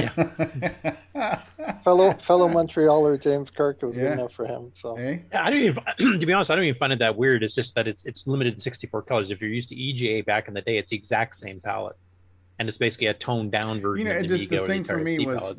whenever we took a game that we were trying to palette hack, like taking a P-Mode 3 game to palette hack to make it look a little bit better. When you look at all 64 colors and you just look at them on a color chart, it's hard to envision, how would I use this color? This is a weird color. Of all the 64 colors I could have got, I wish he'd gave me 64 better ones than this, but it's just, that's not how the RGB cookie crumbles. You got so many bits for red, green, and blue, and those are the shades you get. And when you look at them on, if you're looking at like a color swath chart, some of the options are not ones that you would maybe jump out and grab and say, yeah, I want to use this weird pinkish purple color here. But when you look at it here on this screen here, it's like, man, this is kind of cool. This is not what you usually see, and I like it. I like the different here. The one really nice effect that I commented when you first started putting up videos of this is when you did Flying Through the Nebula, and then you started changing the palette so that the nebula's kind of like pulsing flickering. and stuff. Reminding me of like Star Trek II: The Wrath of Khan type thing. It looked really awesome. Yeah. Yeah, the palette shifting now, I've done some research and stuff, and it's really interesting, the whole palette shifting. Like, people have a scene with rain or snow. Well, they pre-draw all the snow, and they just turn it to the background color. Yeah. And then they use the palette shifting to make it appear all of a sudden. So you can make really fast-looking graphics. Because with zero CPU time, just about. Right. Yeah, you can simulate waterfalls and all kinds of stuff. Yeah, some of the graphic editors like CocoaMax 3 and ColorMax 3 and ColorMax 3 Deluxe actually support that type of animation right in there, and you can actually test it while you're drawing a picture. And you can see like your animation of lightning bolts that move or whatever. And a lot of the Amiga demos were heavy into that, and Atari SD demos as well, because they did the same thing. They just had one extra bit per color, so they had more colors to choose from. Yeah. That's a really cool project. We actually got an additional supporter while we were doing the show live here, so that's good. Yeah, I'll do mine off air, but yeah, definitely put me down for one there, Mr. Dave. Yeah, and thanks, Mr. Dave, for popping by and helping explain the project and what all your long-term plans are. Well, I mean, really, the community inspired me. Stevie getting me on the show and giving me a lot of moral support, and it's like, hey, this is good. And I mean, it really brings the community together and encourages people. Like, okay, what's the best I can do? Let's see, because if I was doing this just sitting here in my living room alone, it kind of is fun, but now I got a community to show it to, and who are going to enjoy it with me. So I appreciate that. No, well, we appreciate you, man. So this is cool stuff. And thanks for stopping by to show it off here. I wouldn't have known all these details just showing it blind. My pleasure, yeah. Okay, cool. So go out and support them, guys. That was the video there. Very cool looking color set. And then next up, since Ken's actually kind of the host of the game segment here, you did one here, which I'll mute and start playing in the background if you can explain what it is. And this is some of those interactive books, I believe. Yes. I got a donation of some of the micro adventure books, which are very dear to me from my childhood. They basically are books where they're adventure books where you're a spy, but while you're reading them, they have programs within them that you have to type into your computer to do different things in the books, like decode messages and try to figure out how to change basic. It's all basic, and you try to figure out how to change the basic programs to do different things, like escape from a room, how to change the program so that the door will open, or so. Yeah, some of my earliest basic programming learning was through these books. And these are cross-platform, like you can see here. I'll just pause this back cover here. You can see the programs will run in BASIC on the PC, the PC Junior, the Apple II Plus, the 2E, Commodore 64, VIC-20, TI-99, Atari 400, 800, Radio Shack, TRS-80 level 2 or greater, and the Radio Shack color computer. So they were, massively cross-platform. Yeah, so each program is listed in the book, and then it'll tell you which computers that'll run on. But then if you go into the back of the book, it'll tell you what changes you have to make in the program to make it run on these other computers. So you can also see what the differences are between the basics of various computers. And how many books did they make like this? Like, there was a few series from what I understood from your video. Yeah, there was 10 books in this series, and then there was also one that was aimed at younger children that I never did read, but there's 4 books in that one. So these were all printed about the mid-1980s. That's neat. It's kind of like an augmented reality when you think about it. You got one form of media, which is the book, and now you have to add the computer and the human element and put all the pieces together. And then they sneak in that you're learning BASIC as you're typing it in. Yeah, right? Exactly. And it's actually very good because at the back of the book, it explains, it goes through each program, how it's working, what the statements mean, and everything like that. So nothing wrong. It's a fun way to learn. Yeah, cool. I wonder if this could be one of the game on challenges, secondary games. If we do the 2 at once type thing, this might be an interesting one. Are some of these books scanned in anywhere that people could grab them to take a look at? I think there is a couple of them on the archive. I'm not sure though. That might be an interesting one to do, where people can actually do the whole interactive, trying to win the game and typing in the programs. Well, they're not all that advanced. Most of the programs are only about 10, 15 lines long. So, yeah, which would be good. If you're trying to do, like Sloopy's doing a live stream with people playing this, you don't want something where you have to type in like a 15-page rainbow thing, because you're sitting there trying to debug it and figure out what you typed in wrong. But there's also quite a bit of a novel to read. Well, not. Oh, I guess that's true too. Yeah. There's 5 to 8 programs in it, and it's about 110, 120 page novels. So, okay, more like a choose your own adventure style. Yeah, kind of more along the lines of choose your own adventure. And you don't actually even have to do the programs; you can just read ahead. It's just more fun to do the programs. And you feel like you're interacting with it to a degree. So yeah, and then I showed it on. I did one of the programs from one of the books on my Coco 3. And then I did another one on my VIC-20 just to kind of show the difference. Yeah, it's pretty cool. Like I remember seeing these books, but by that time I'd already learned how to program, and I was kind of beyond the more children level book at that point. And yes, so I never did actually get one or try it. So this is actually kind of interesting. I didn't really know what exactly was involved. I can type that fast. Really, I can. No, you did a great job. I didn't speed it up. So yeah, this is just one of the short program at the beginning that decodes messages. And I mentioned how when we were kids, we took this program apart and then figured out how to code and decode messages and send them back and forth so that we could have our own little secret codes to send amongst our friends there. You pass notes in class, teacher wouldn't have a clue what they were reading. Yeah, but none of us had access to except that we'd have to go over to the computer at the front of the classroom and don't mind me typing this in. Jeremy Landry says, to participate in the Game On Challenge, turn to page 23. Yeah. I to be honest, I love the Choose Your Own Adventure books when they first came out. I read every single one as it came out. Some of them got pretty stupid later on. But. Manny says we're going to have our reading club on Tuesdays. Right? So and we're going to have a whole week of Coco content here at the rate we're going. Yeah. So. Cool. All right, what's next? So this is a rather interesting one. So Erico put up this little animation, and it's designed originally for a Pico 8, which has a very small screen, 16 by 16 multicolor. But he kind of did this really small 16 by 16 Sonic the Hedgehog demo, and he said this would be pretty good to do on a semi-graphics mode on a Coco, which actually would give you a bit more res. You wouldn't want to use the subpixel thing in your characters, because then you only have black and one color, right? But if you made a 32 by 16 with every full block, you could make this basically twice the horizontal res of this, and then animate something like this at full throttle, because you're only moving 512 bytes around. You're talking about the speed of trying to do an arcade game. And I've never seen somebody try to render a game like Sonic on such a low res, and it actually is recognizable and looks fun. Yeah, it is. It looks good.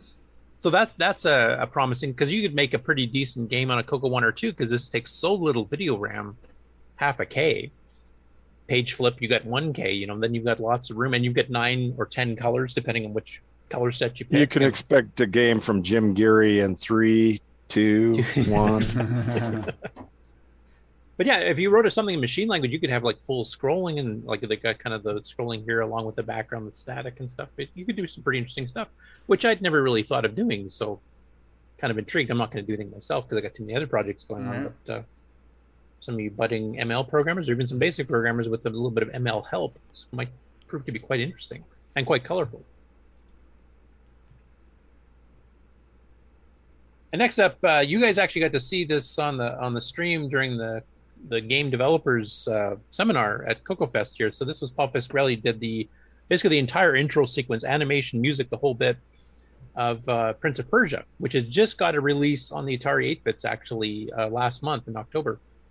And I haven't really talked to Paul too much. I don't know if he's planning on continuing with this on. I sure hope he does, because he's done an awesome job. He's actually converting it from the VGA version of the game. Now, he did mention the palettes in the game itself are enough different. The intro worked quite well with the Coco palette, but you have to do some mucking around with the resources there. But he's actually got the full video of it up here. It takes a full 512K. And then a little bit later in the week, he then posted up the disc image. So if you guys want to try it, and this always confuses me. He called it Popis, so I keep thinking it's Pop Star every time I see it. But it stands for Prince of Persia. So if you guys want to give it a try, either on an emulator or on a 512K Real Coco 3, 512K or higher, it should work fine on there. And it's a very impressive demo for those of you who didn't catch it during the game thing. I was blown away. Yeah, it was pretty impressive. Kind of put Nick to shame. No, I'm just kidding. Actually, Nick's stuff is awesome too. So, which we'll be getting to shortly. Okay, cool. Yeah, that was really good, Paul Fiscarelli. Good job. Yeah. So the video and the download are both on Facebook. I'm assuming he'll probably upload it to the archive a little bit later on too. So. And then also part of the game developer, what was the exact name of the thing, Nick? One that you three took. It was something like Living the Dream of a Coco Game Developer, something to that. Then is Nick here? Nick's falling asleep. Yeah, again. living the dream as a Coco game programmer. Okay, because there was a really good presentation with 3 active game developers, including yourself here. So Paul actually uploaded the entire slides to his. If you want to take a look at a PDF version of the slides that he showed for his going through development tools, etc., that's now available on Facebook as well. Yeah, that was the best presentation for Saturday. Beats yours, Curtis. Yeah, the views tell you differently there, Grant. Sorry, the people have spoken. It was really good, though, I have to say. It was. I'm just surprised with Ken and me being the lead in there that it actually worked at all. Oh, big thanks to Ken Waters too. He actually handled most of the Nitrous 9 presentation. So yeah, good stuff. I just kind of rode in his coattails, and it went really well. And then the third part of the game thing was talking about Nick and his development of games, and then by coincidence, of course, he brought up the latest chapter on 0 Hour. So Nick, do you want to kind of give a quick rundown here while I scroll down and show some of the screenshots? Yeah, well, it's just my usual update to show my progress. So I'm still just going through level by level, building each level, because every level, well, most of the levels are little mini games in themselves, which so you're not writing just the one program, you're writing multiple programs. So I'm getting it through it slowly, and this latest blog is another 2 levels, and there's still about another 3 more to go before all the levels are done. So there's no video in this blog. I'll probably put a video up next chapter. But this one introduces 2 levels, the power station and the transporter tubes. the power station's basically got a big electrical machine at the top there that you've got to cross over a couple of times to get from one side of the screen to the other. There's a few buttons that control some of the fire down in the lower part. So you've got to dodge the sparks. So there's a spark effect that you can see 2 of the sparks up there, but it gives a lightning bolt effect. And just so that as you're walking, you know when a lightning bolt's about to strike, there's a little display just above it at the very top, which shows sort of a charge level. Yeah, it's a charge level. So you sort of have an idea that that particular electrode above you is about to fire.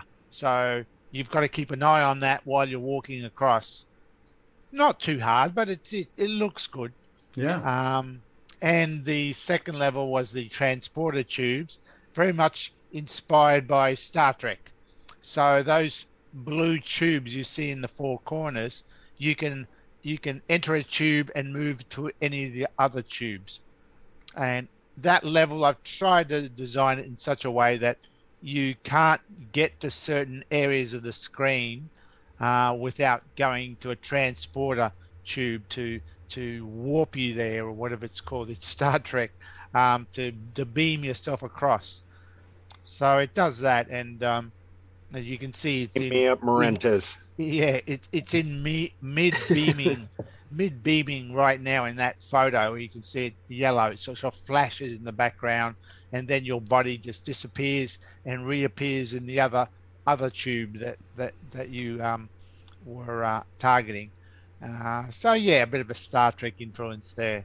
So that's the transporter tubes level.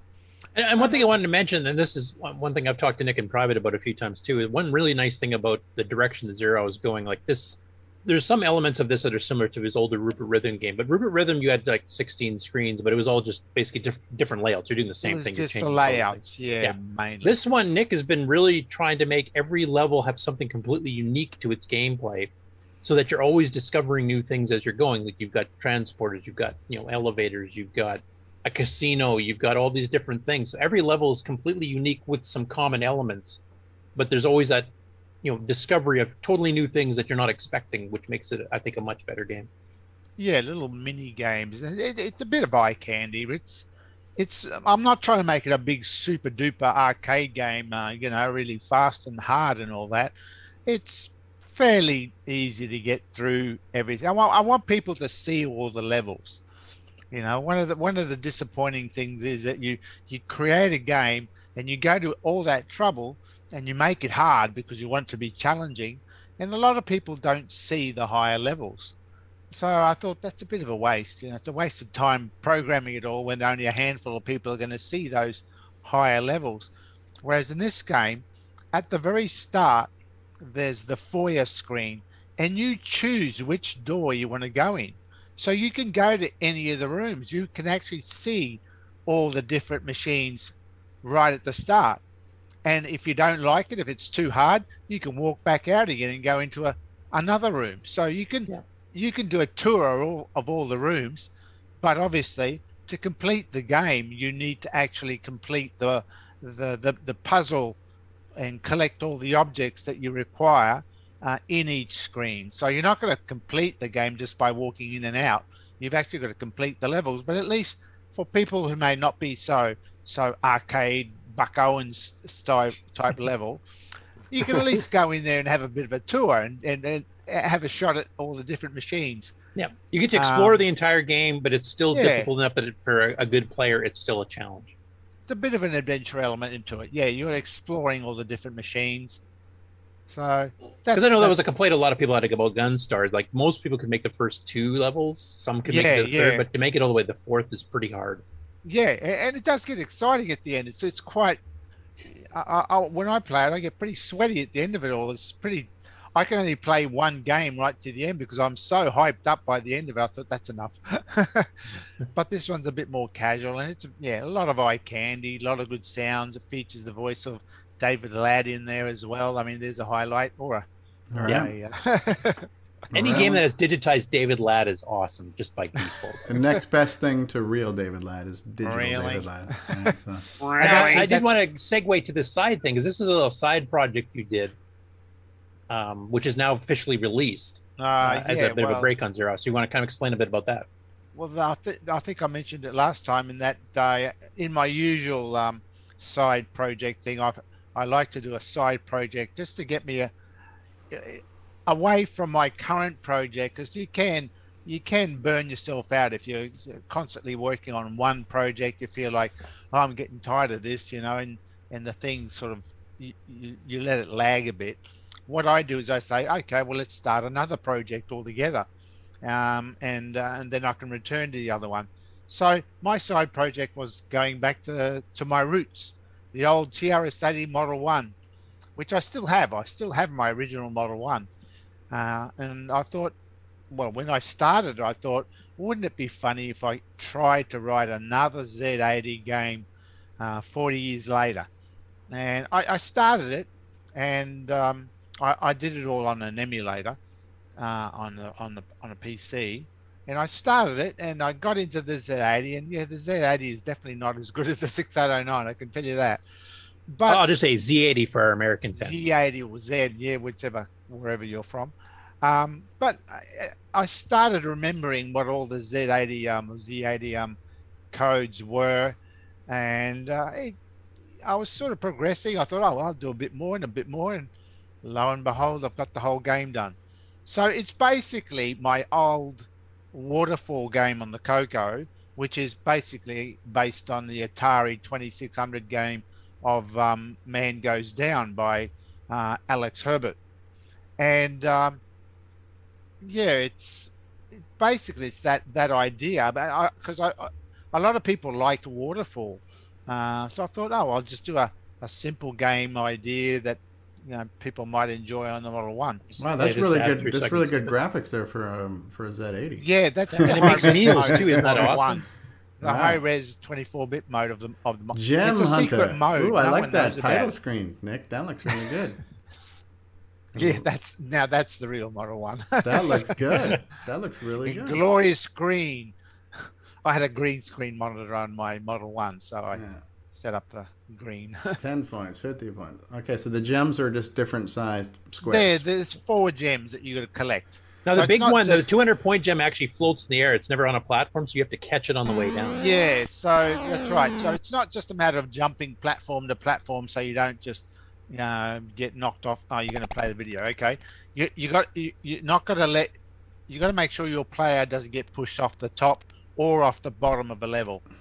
In the meantime, you've also got to collect the gems that appear randomly.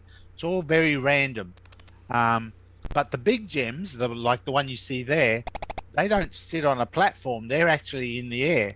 The little ones are, but the big ones are floating in the air. And sometimes you might look at it and think, how the hell am I supposed to get that?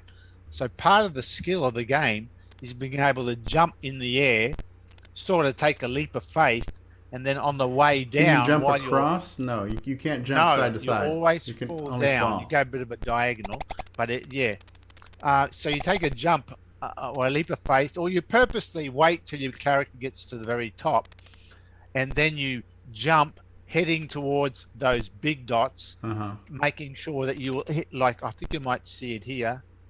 Yeah, you watch this one. Okay, so that way you could see that there was So I got 2 big ones that were floating in the air, but you got to make sure, of course, there's a platform for you to land on the bottom. Sometimes you don't see the bottom platform, and you just got to say, well, I'll either die by going off the top, so I will just jump and Hail Mary. Leap of faith. Whatever appears, like there. I jumped there without seeing the bottom. I thought, well, one's going to appear. I just have to be ready to steer myself in that direction. So it's a fun, simple game. And I completed it, and I did the usual CD release and download release and all that. Looks a lot like a couple games are available on the Coco. Yeah, well, it is. It's based. It's very. Yeah, they're all based on the same original Atari 2600. Yeah. Man Goes Down. And you presented this on the Trash Talk podcast here. Yeah, last week, right after the Coco Fest. Actually, I logged out of the Coco Fest and went over to the Trash Talkers, and I had to show off there as well. Did they like a new entry into the? I think it was received fairly well. Yeah. So it's not as big a market as the Coco, though. I'm not going to sell as many, but for me it was a challenge. It was a side project, and it was a challenge to see, is there any grey matter that still is intact after 40 years of not programming on a Z80? So happily to say that there is still something there. It's not all gone yet. And it was pretty positive feedback. I watched that show too, and there was a lot of the people in the panel. A couple had already bought it, and they were pretty impressed with it. There was I think one of the hosts there, wasn't it Peter? Was actually quite good at it. He beat your score already. Yeah, he plays it really good actually. He beats me. Yeah. So, but yeah, for those of you that are not just Coco retroists, but generally cover retro in general, or you're specific to TRS-80 and Tandy, there's another supporting the Tandy and TRS-80 community. Yeah, that's awesome, Nick. And the 609 is a lot better than the Z80. Right. I can tell you that. I was cursing at the Z80 many times.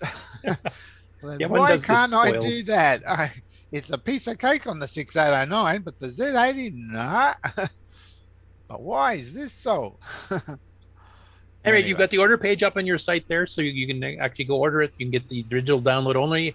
We should mention that the CD version of it actually comes back with your back catalog, 6 other TRS-80 Model 1 games. Yeah. So 2 of which were not released before for the public. Yeah, 4 of them are available on the downloads everywhere, but 2 I never did release. So I thought, oh, what a shame. It's never seen the light of day. So I thought I'd put them out. So you can get my entire Nick Marenti's pre-Coco software collection. See where the madness started. Right. It's really well done. Like all of your games, you put a lot of time into attention to detail, into the presentation, the title screens, sound effects. Game over, high score screens. It's a complete package, and it's just a testament to your quality of a person and as a person who produces quality projects and products. And here I've been trying to deflate Nick's ego, and you just ruined months of work, Steve. My head's now bigger than my ass. Awesome job. It is a really good game, and it got positive feedback. I know after the Trash Talkers episode, you actually had a burst of sales, so apparently a lot of the viewers of that. 6 sales right after the show. I said, yeah, fool them.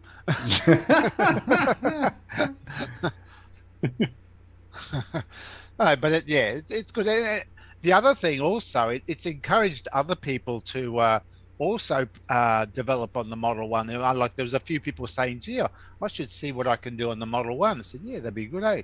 So if it encourages further development on the Model 1, it's a win. Yeah. Because I think Peter's the only other person that's really released, I guess there was a game programming challenge, but he released a Stampede clone, I'm trying to recall, Outlaw, I believe, which is a clone of the Activision Stampede 2600 game too that he released recently. And he said, yeah, the sales were a little bit better than he was expecting. He made it in the old style Tandy packaging too. That's right. It's part of the retro collectible thing as well. So they've actually had a couple of brand new machine language games come out for the Model 1 and 3, which is pretty cool. Now, this was interesting too. Now, since Nick, we got you on here right now, this was posted by Michael Strickland on Facebook, which is an old article from the Sydney Morning Herald from 2001 talking about retro computing back at that time, 20 years ago. And you might recognize this little face here in the... Is that Steve Bjork? Where's the quad? Crikey! That's Nick Marentes with dog hair. No, it's not. Look, he's got dark... He's got a head full of hair. Who is that? Black. That's not me. I look in the mirror. I don't look like anything like that. But yeah, even back then, I was definitely touting the Coco. Even then, I think one of the lines. What do I say? I'd like to see a little machine like the Coco do big things. Neat. Yeah, I'm not so impressed by seeing a big machine do big things because that's what I expect, and that's exactly my attitude too. All right. Oh, Manny wants to know if you got a new Ferrari from your Z80 sale. Oh, I think that's save up a VW bit bug more. money that they're. He's able to put a down payment on a used Yugo. No, Nick, this article, like, it has you at the very last 2 paragraphs. Basically, was there another page to the article, or was that it? You just got No, the as brief far mention as with I your know, picture? that was it. Yeah. Oh, okay. Because they did do a lot of concentration on C64s and Apples earlier on here, so they kind of cut you short. I think. Save the best for last.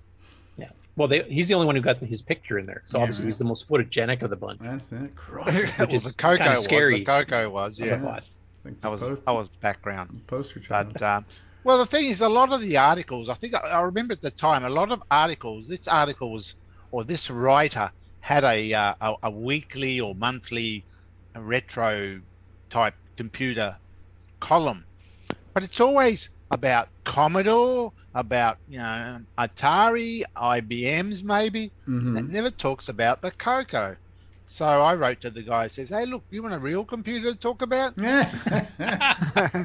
So that's how he got to know me, and he said, "Oh, can you send me a picture?" I said, "Okay, well, There you go. just look at the bottom half. The top half I couldn't help."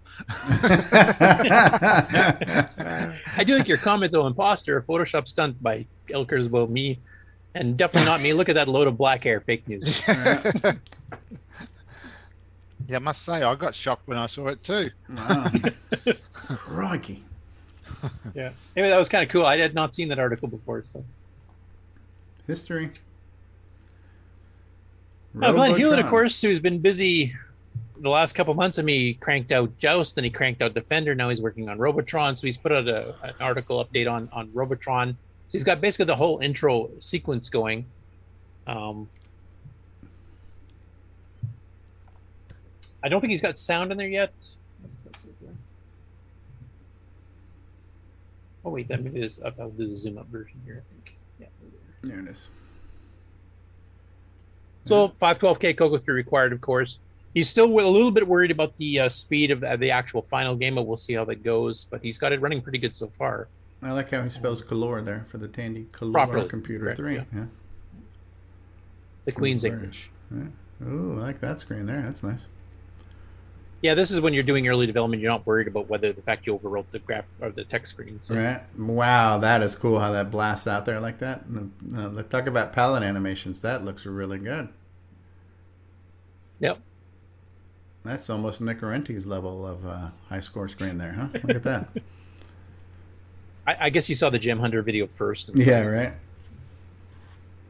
That may be different on a flat panel screen.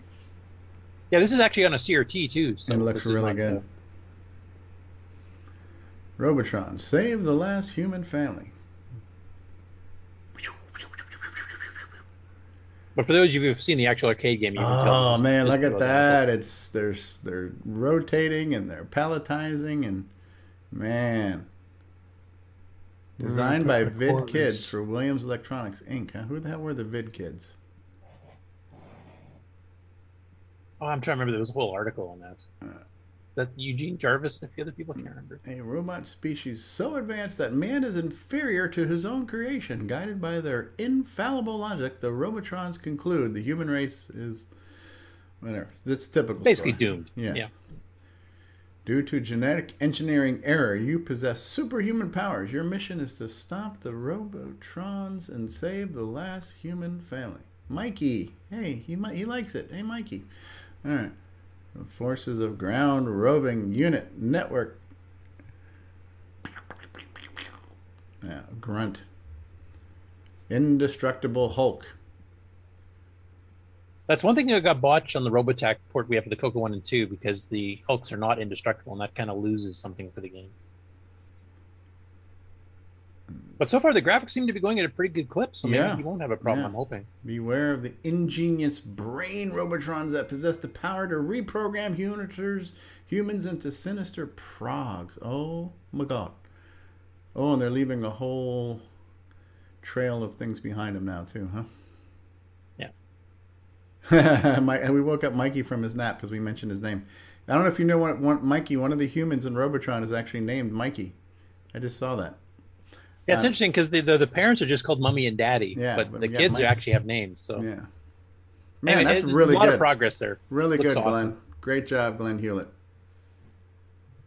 That's fun to watch. Amigos, we know Next those up- guys. Yeah, so I don't have a new video to show you yet, but I will mention a couple of things that are coming up on their channel that are Coco related. So the first one is on their YouTube channel. They're going to be releasing officially the episode for this month on November 22nd, which is Donut Dilemma, done by some Aussie named Nick, who happens to be on the panel. And actually, you were in the chat during that one, so I think they referred to you a few times. They're doing a live pre-taping next week on November 20th at 4 p.m. Eastern for Dungeons of Dagrath. I'm really Ooh. interested to see what they're going to think about this one, because they're not the greatest RPG players, and they're also not the greatest typists, so this might be a real challenge. So I'm really curious. A pre-taping, is that when you tape before you tape? Is that what a pre-taping is? No, it just means that they're actually recording it first, and then they release it a month later. I'm just giving you a hard time. It's okay. Yeah. Cool.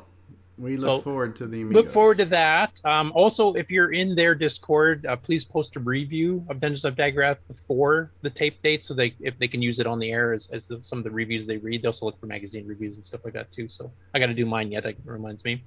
And the second thing is that tonight at 7 p.m. Eastern, they're doing the first live, and it's TEAYS, and that stands for some county or district or something. I can't remember the exact name of it, but the Valley Classic Computer Club, which is a retro computer club covering all retro machines, and they do hardware and they do software. So they have a bunch of people playing games. They'll have some people trying to fix a monitor or fix a motherboard or whatever else. It's always a fun time if you're into retro, and they're doing their first live one since COVID started. So this is the first time in a year and a half they've gotten together for this, and that's tonight. And I put in a request for them to try out the Joust and Defender transcodes and see what the non-Coco familiar people in the club think of those. So I'm hoping they'll get a chance to try that. Whether they do it on the real hardware or Mister, I'm not sure, but that's on tonight at 7 p.m. Eastern. So I will be trying to catch that amidst my work. Next up, we have, this was Robert River posted this up, that he was trying to get a transfer of a game that he has on disc. And he had never really used the SDC before for trying to copy stuff off a real physical floppy onto there. He got a bunch of help, and he got it working. So it's a game called Labyrinth of Chaos, originally written by Michael Setzer. I don't know if this was a commercial release. I've not found it in a brief look at Rainbow Magazine. It was never reviewed. Maybe it was briefly sold there. I know the author did publish some other programs in Rainbow in the early 90s himself. This game was released in 91. So I did find a few games that he published in Rainbow as type-in programs. But it's a text adventure game. It's got a semi-graphics intro screen, then it's got a high-res P-Mode 4 little graphics screen, and then it kicks into regular text with, a scroll protect and stuff. So if you're into text adventure games, it's a brand new one. So that's been found. He got it transferred, which is awesome. He's actually uploaded it both to Facebook and to the Color Computer Archive. It just got activated this morning.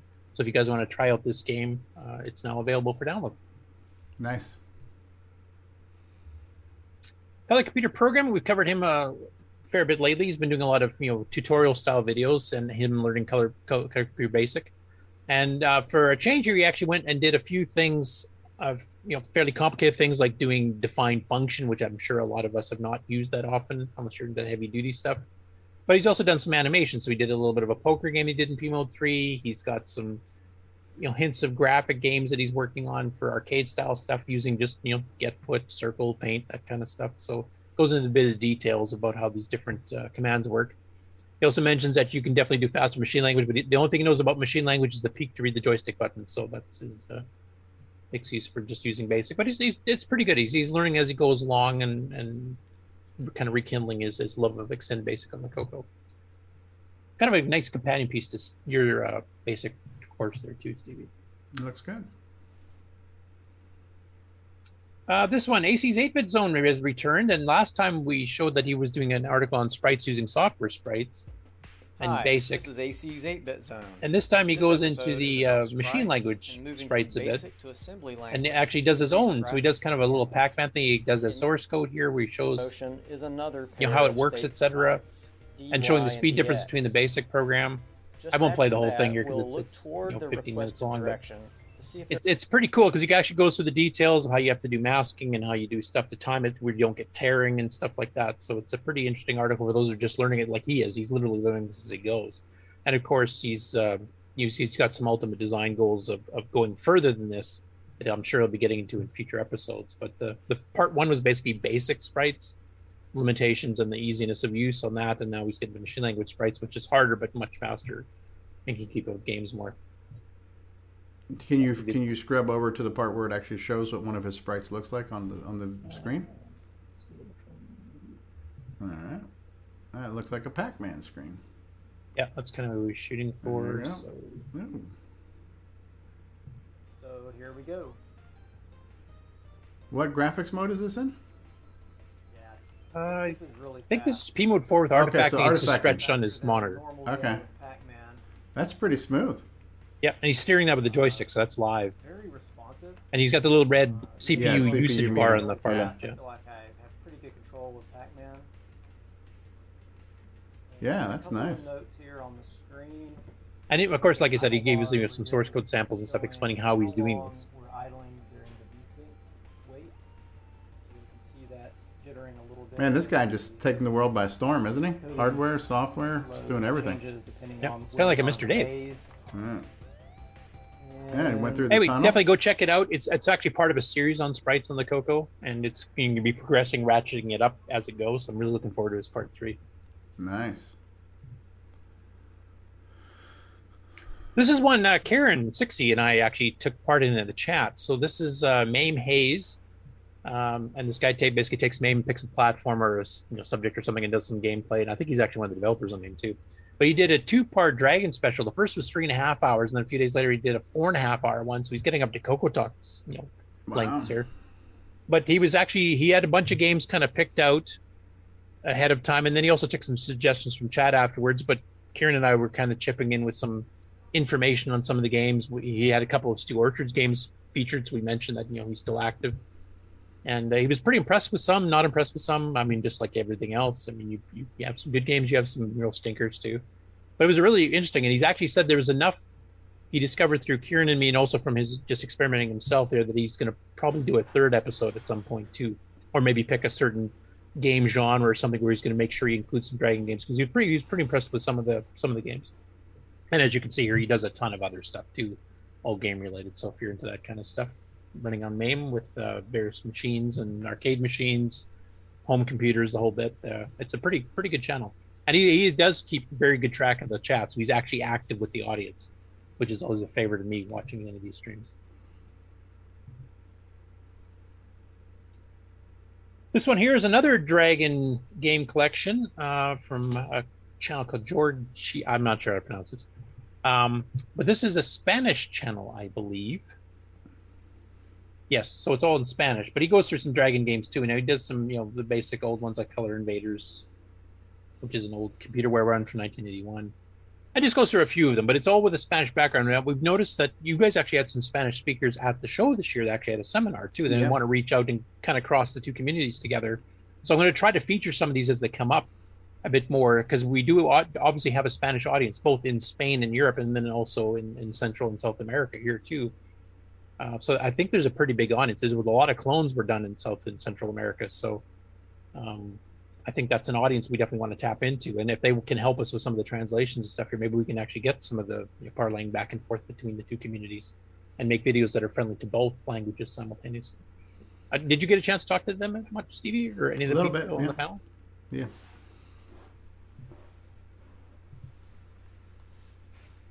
Next, we start the Jim Gary collection. Now, I'm going to give a bit of a teaser. There's some extra MC10 stuff that was a complete surprise to me afterwards. That's not Jim Gary related, but we'll get through the Jim Gary stuff first.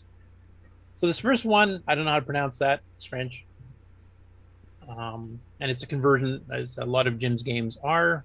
So this was originally a French text adventure game. Standard adventure game, I guess, but he had to do the translation as well. So he converted that one first. And then the next one he did, it's called Mystery Mania. Ooh, I like that. A little Sherlock Holmes profile. This is from the 1987 Compute magazine from December of 87. And this was originally written in GW Basic for the IBM PC and the clones, and he converted over to the MC10. What was that 1 through 32,000? Is that just like doing a random number seed or something? Yeah, I think so. And it's kind of a Clue style game, if you're familiar with the board game Clue. Uh-huh. So Colonel Mustard try to figure out who did it. With the lead pipe. Yes. Yeah, except of course they picked totally different things, so they don't get sued. But it's just kind of an interesting game, and I did like that graphic being. I think it's actually a semi-graphic 6, so it's a little bit higher res than look normal, nice. too. Look really nice.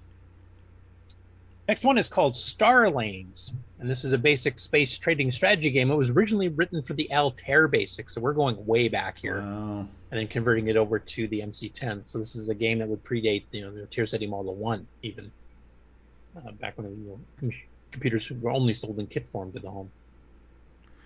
I'm wondering why you have like those kind of delays and how the stuff's being dropped down on the screen. I guess it's having to look stuff up as it's doing things. It's kind of a neat effect to kind of like paint. Yeah, it could be data statements. They might even pause it just to make it readable. Yeah, I'm not sure. That's cool. I like that whole reveal of what's coming up on the screen.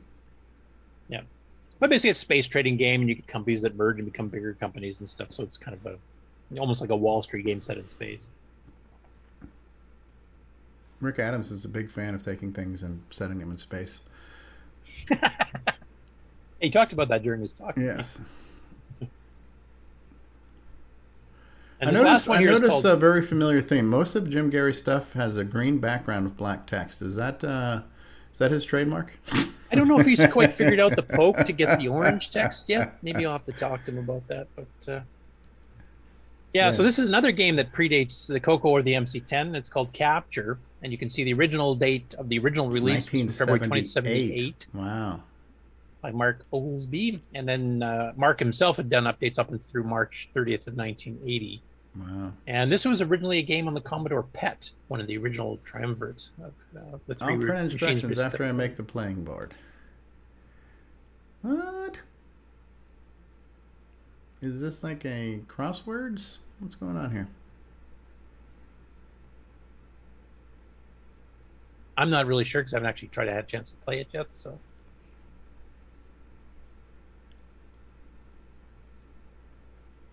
The player is the pound, and the players pound and at take turns. That went quick.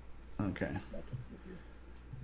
Capturing letters on the board. All characters except spaces within this shaped field are also captured and changed to a player's symbol. When all the letters are gone, the player with the most captives wins. Okay. So that's neat, picking up letters out of the maze. All right, so it's designed for 2 players. So one person is an at, one person is a pound. All right. Yeah, and you can play against computer too, so you can play it as a single player game. Where is the at sign? I don't see it. Oh, okay. Oh, so it's kind of like Flood It, where you fill it in with your color when you hit something. Could be. Yeah. Kind of looks like that. Like something you're selecting in the lower right corner there, I see. That might be the computer thinking. Oh, that could be too. It's looking for letters it wants to capture or something. Interesting. Yeah. Anyway, so that's 4 games that Jim released this last 2 weeks. Slow week. Yeah. Yes, slow 2 weeks. Well, he slow was 2 weeks for Jim Garry. Watching you guys, and he was kind of burned out after the MC10 special.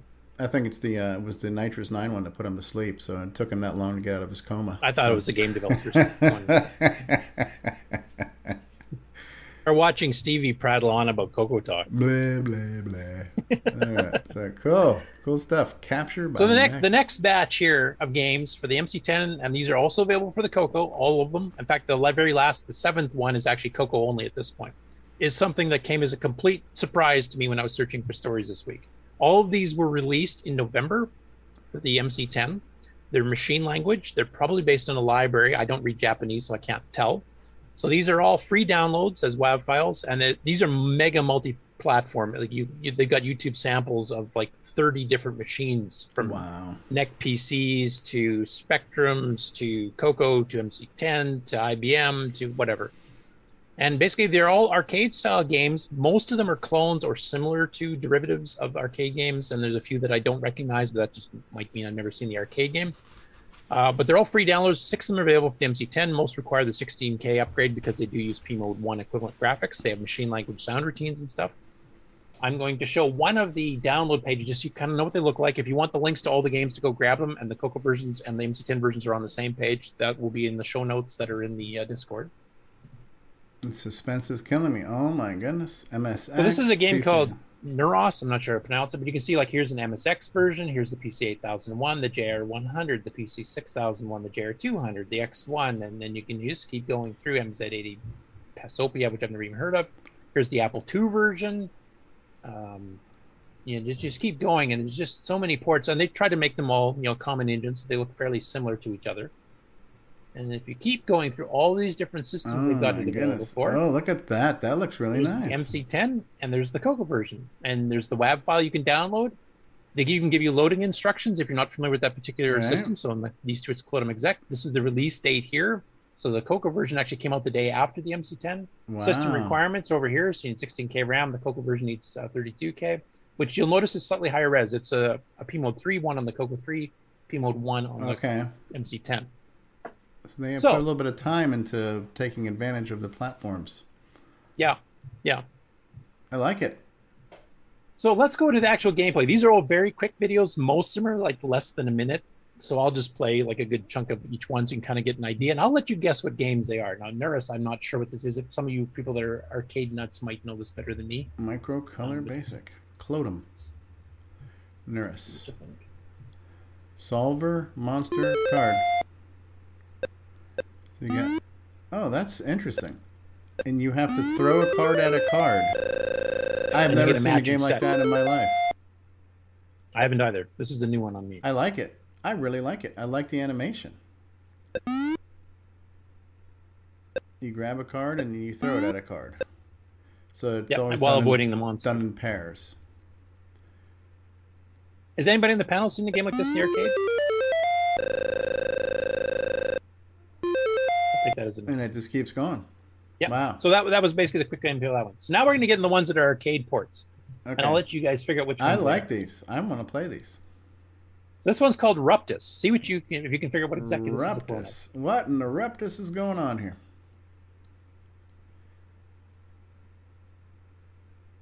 Ruptus. This is looking... Okay, this is, oh my goodness. This is, yes, Draconian. Yeah. This is a clone of Draconian. No rescuing humans, though. That's one thing Draconian added that really added to the game.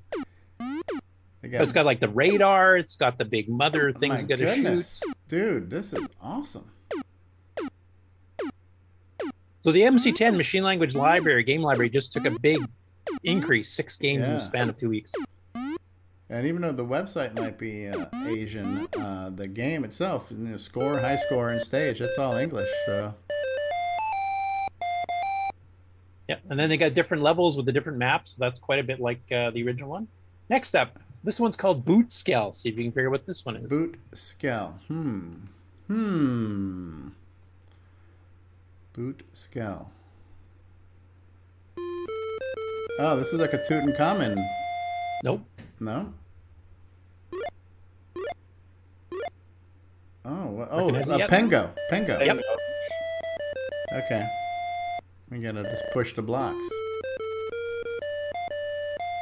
I like it. Really well done. And I like how they're using the blue background so we don't see all that nuclear green, Yeah. Yeah, that was a perfect... I showed this to Nick last night as a sneak preview for him here, and he said the same thing, that the blue background really helps. Yeah.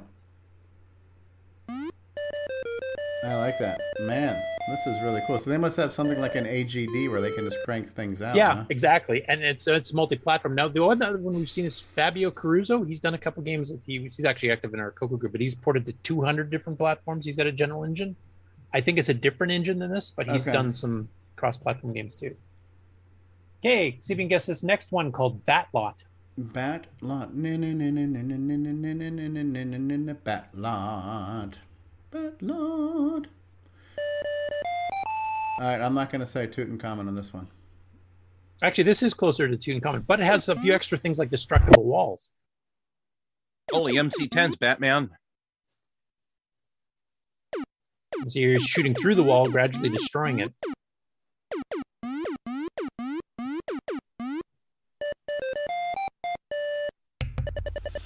Yeah, I mean, the closest thing I can think is a Tutankhamun inspired type game. Yeah, and then different levels, of course, so the thing. No scrolling or anything on this one, of course. It's cool, though. Cool. Man, this Next is... one's called Cavett. See if you can guess this one. Cavett? Dick Cavett? Isn't that guy who ran that talk show? Cavett. Oh my goodness, is this Dig Dug? You betcha.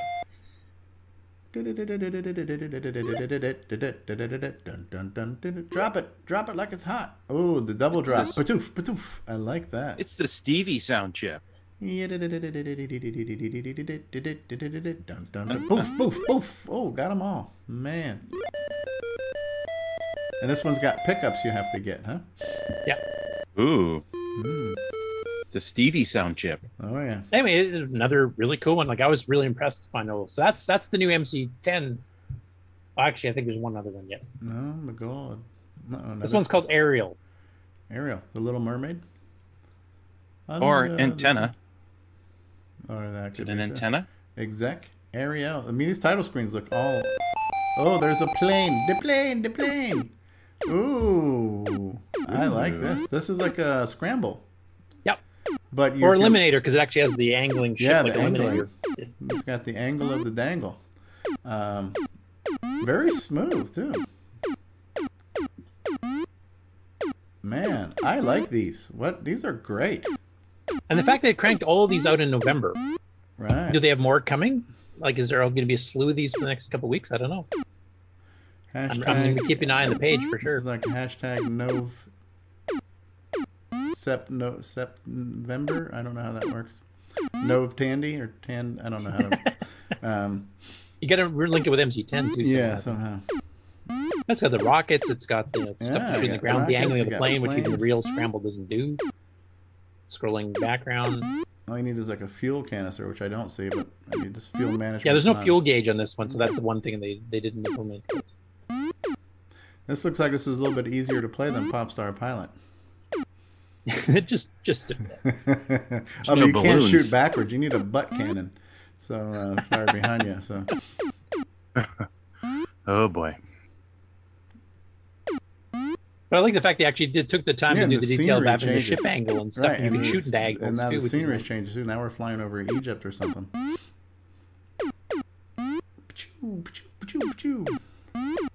November is what. Now here's the Jeremy boss. Landry This said. is new. Oh my goodness! It's a dirigible or a zeppelin or something.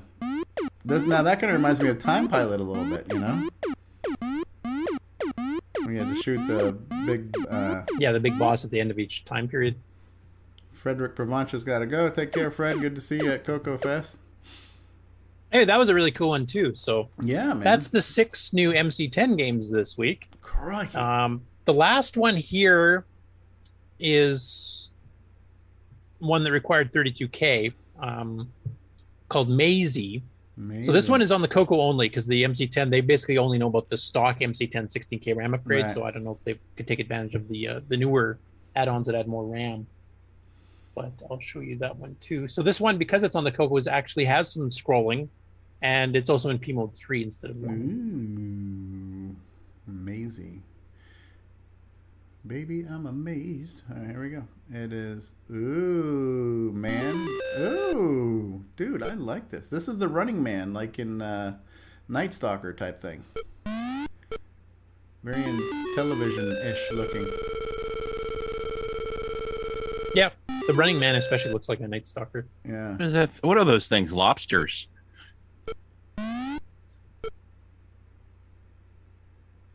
Four-way scrolling and slightly higher resolution. Oh, good big meanie face there. Looks like David Ladd when he doesn't get his Diet Dr. Pepper. He's all cranky looking. So that's a Coco unique one you can go download. Neat. And try it out. So, a game we've never seen all before. These were a complete surprise to me. I had no idea these were in progress. I've never heard of this cross engine before. Like I said, go into the Discord. You can figure out the root link for the page, and I'm going to keep an eye on this page and see what else. Yes, over the next while. Man, our library just got expanded. That's the end of the game on news. Ooh, and then how much newsy news do we have? A fair bit, though, slightly less than that. Okay. Well, we'll probably take a break. This is maybe just a quick food for thought for the audience to chime in too.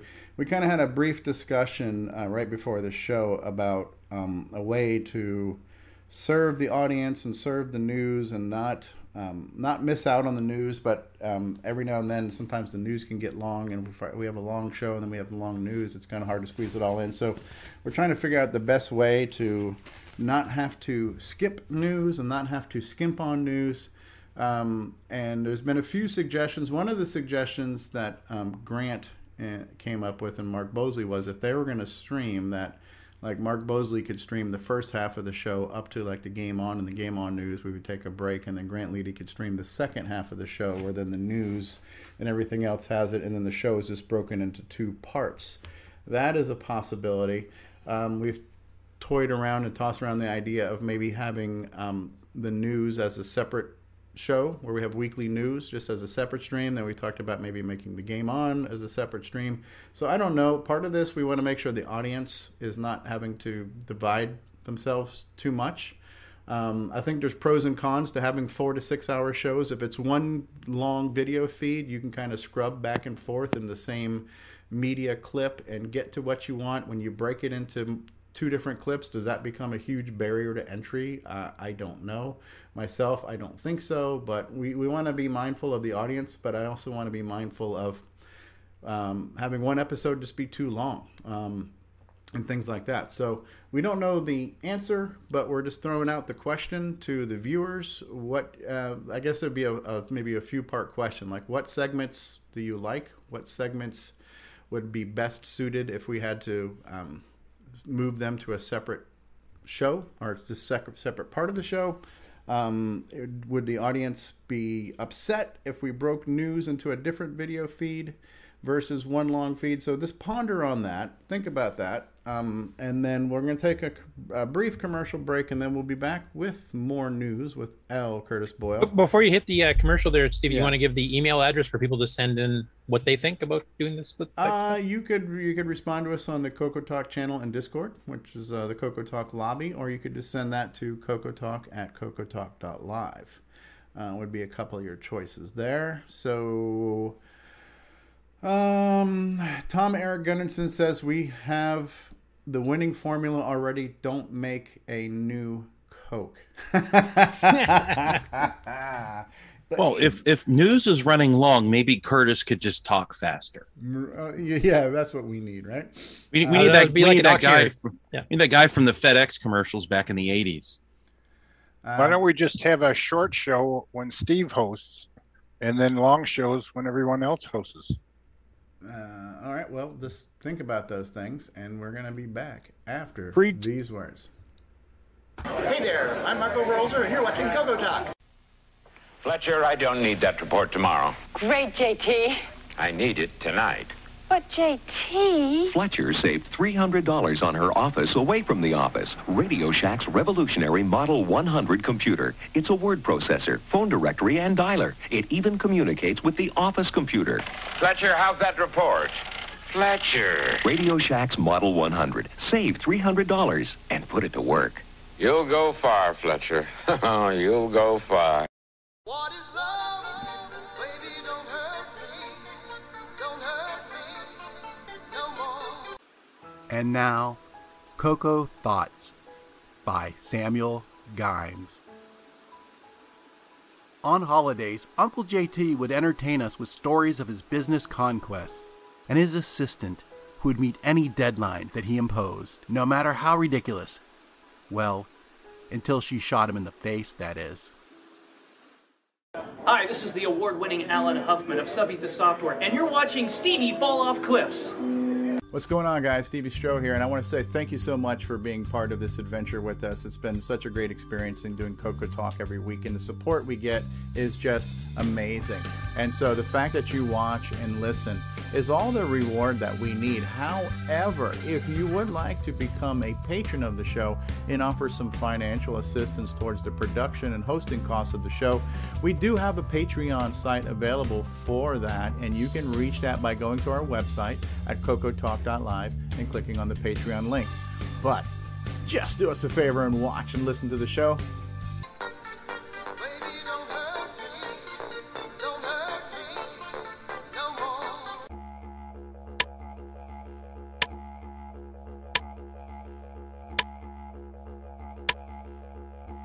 This is not the Joey cereal switch.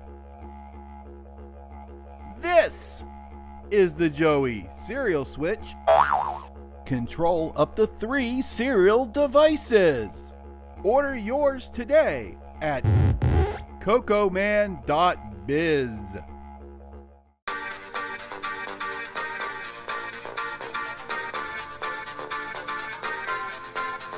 Radio Shack, America's technology store. Right! This Christmas, Tandy has a very special offer. A family color computer pack to take away at a very special price. This family computer comes complete with software and costs an incredible $449, a saving of $241.69. It's powerful, educational, and ideal for the young and young at heart. The easy way to start computing. The Color Computer Family Pack from Tandy. Get it while it's hot. Tandy, the biggest electronics store in Australia. Yeah. Hi, I'm Tim. Playing Dagger like that idiot from the book. You're watching Coco Talk. From around the world, what you need to know. Get caught up on News with L. Curtis Boyle. And now a Muppet News Flash. And take it away, L. Curtis Boyle. Okay, so before I get to sharing screens and getting through the regular news, there's a couple things I wanted to bring up first. First is some sad news. Just found out this morning, Tony Pergado let us know on Facebook that Carl Boll was a longtime Glenside Color Computer Club member. He was actively involved in the Glenside IDE project back in the 90s. I worked with him on the second version of the drivers for that. He was kind of handling the making of the hardware and selling it. He passed away.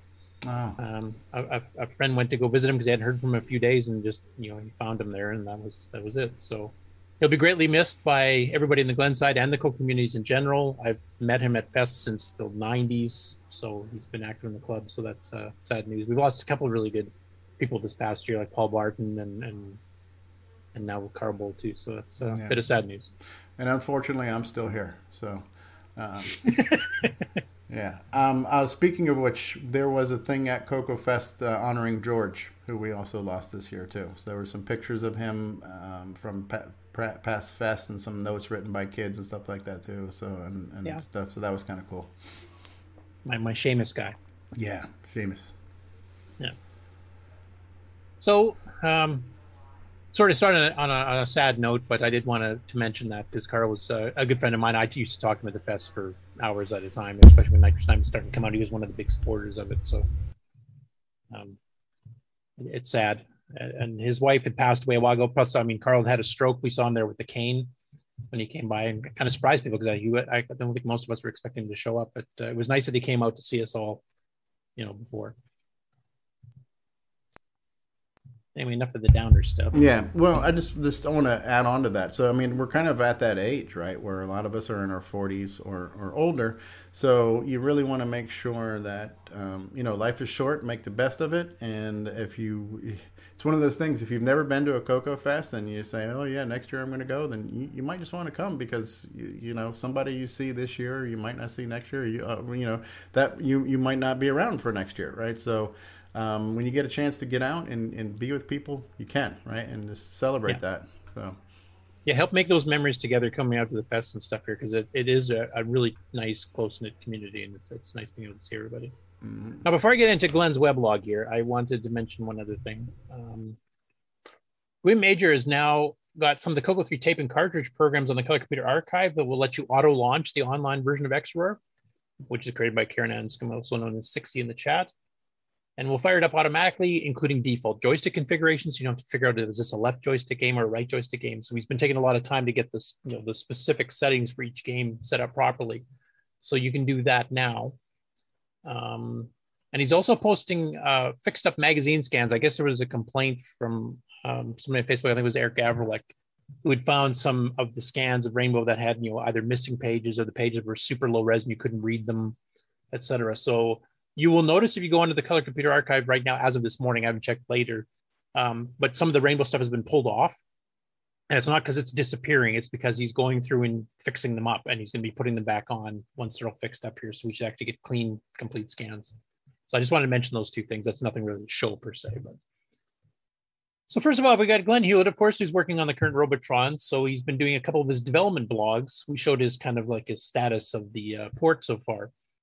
So he's got two other articles here that are kind of going through the routines that he's finding. So this first one here is an interesting method called printing text. And there's a couple different ways to print text. You can do a pointer, to a chunk of memory, and then you just, point to the screen and you just copy them back over type thing. But he goes into a couple of different sub methods, I guess, of doing it in different ways. And, some of them are faster, some of them are smaller. There's some tricks, like you can have the text right after a jump to subroutine. So when it jumps to the subroutine to go print the text, the stack will have a copy of where the program counter is supposed to come back to after an RTS. Well, now it's actually pointing to the text. So all you have to do is just load the pointer right off the stack as soon as you get to your print routine, and it's instantly got the pointer text no matter where you came from, whatever text you were trying to do.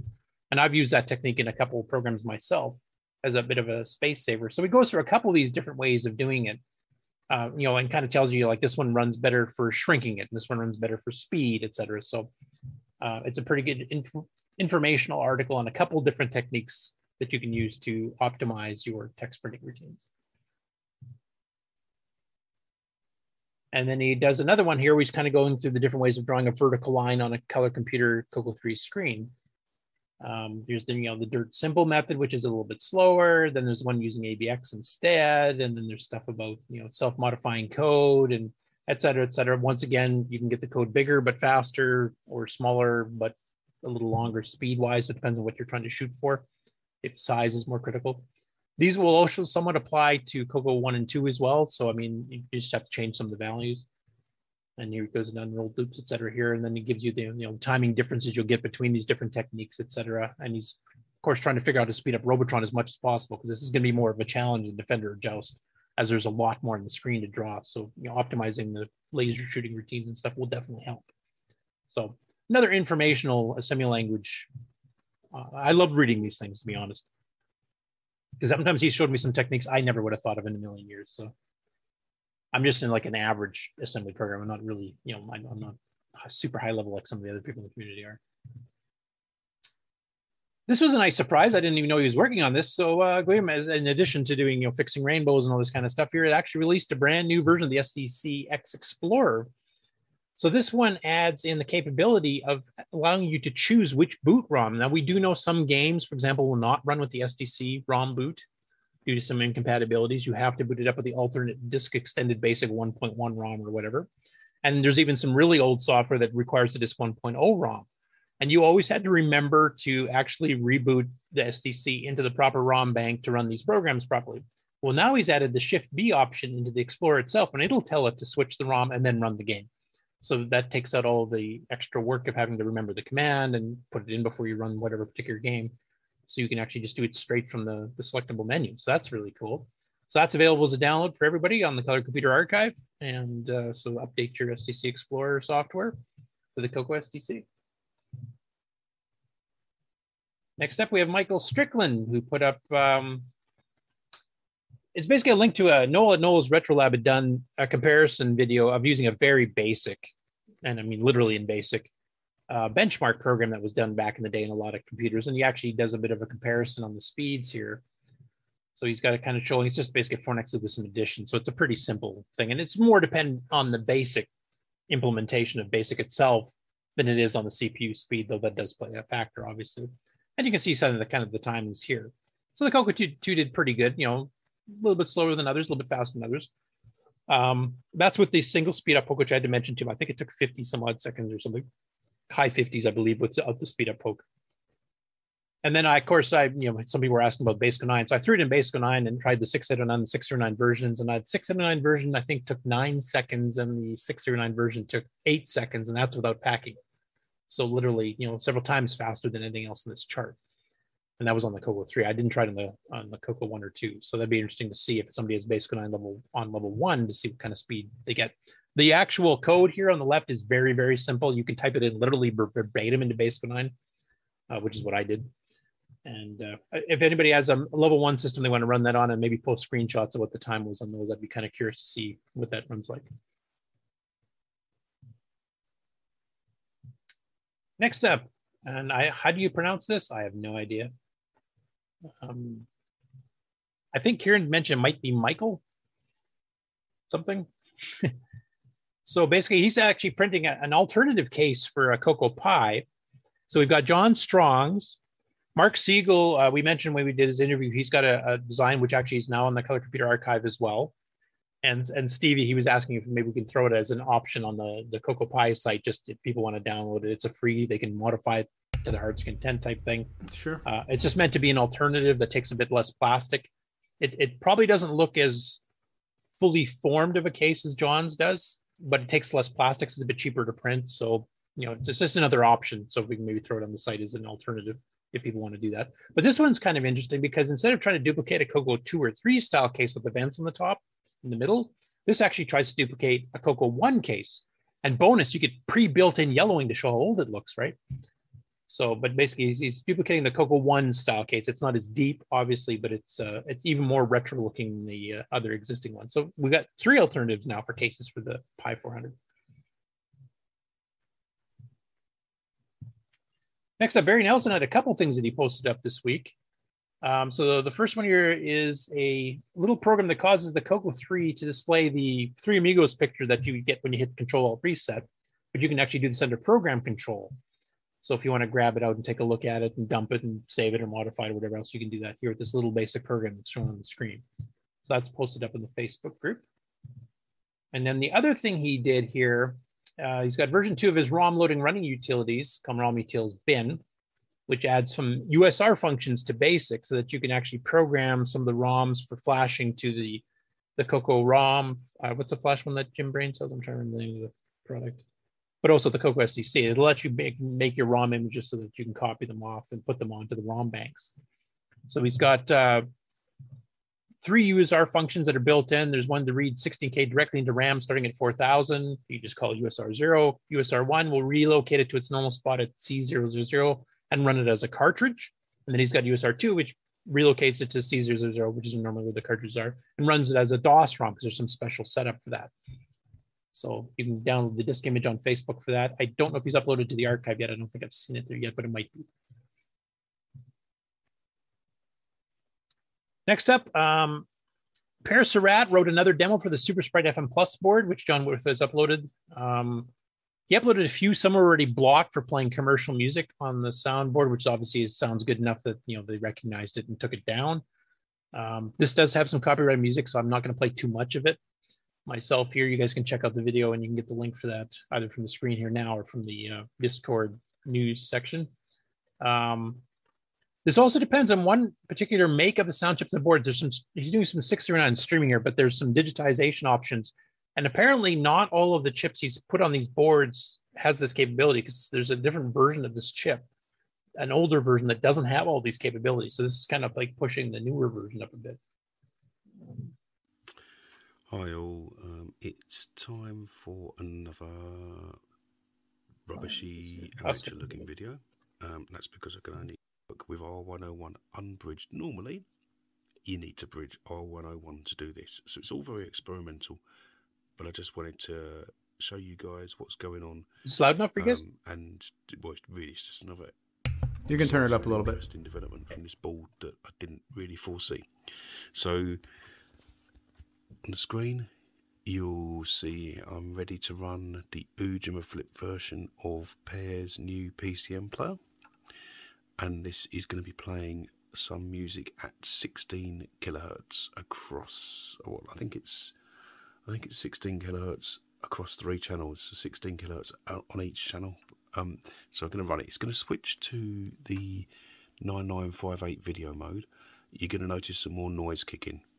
That's difficult to get around. If we go white on black, we will get over that. That's fine. So please bear with us. Ignore the noise, but let's have a look. I just want to mention one thing before I start up here. He's kind of whispering because his kids were already asleep in another room, so it's a little bit quiet. So hopefully the actual music's not too loud.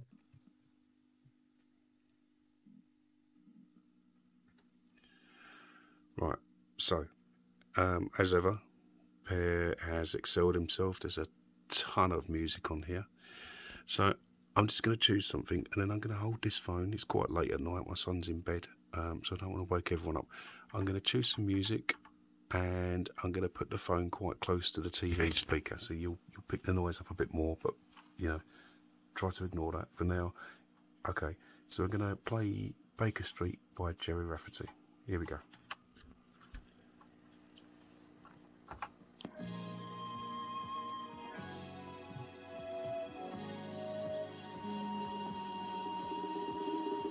But if you're familiar with the song, this is literally a digitized sample. Right, so these are samples. This is not synthesis. Correct. So that one sound chip supports the actual digitized WAV style thing too, and he's streaming this off of the card straight in the speaker. So it's kind of like doing a live feed of actual 16 kilohertz music. That's like CD quality, just about, right? No, 44 kilohertz is CD, right? Yeah. Or she's a little bit quiet, but yeah, that's pretty good. Apologies. Just to reiterate, this is music which is being streamed. It's coming from an SD card.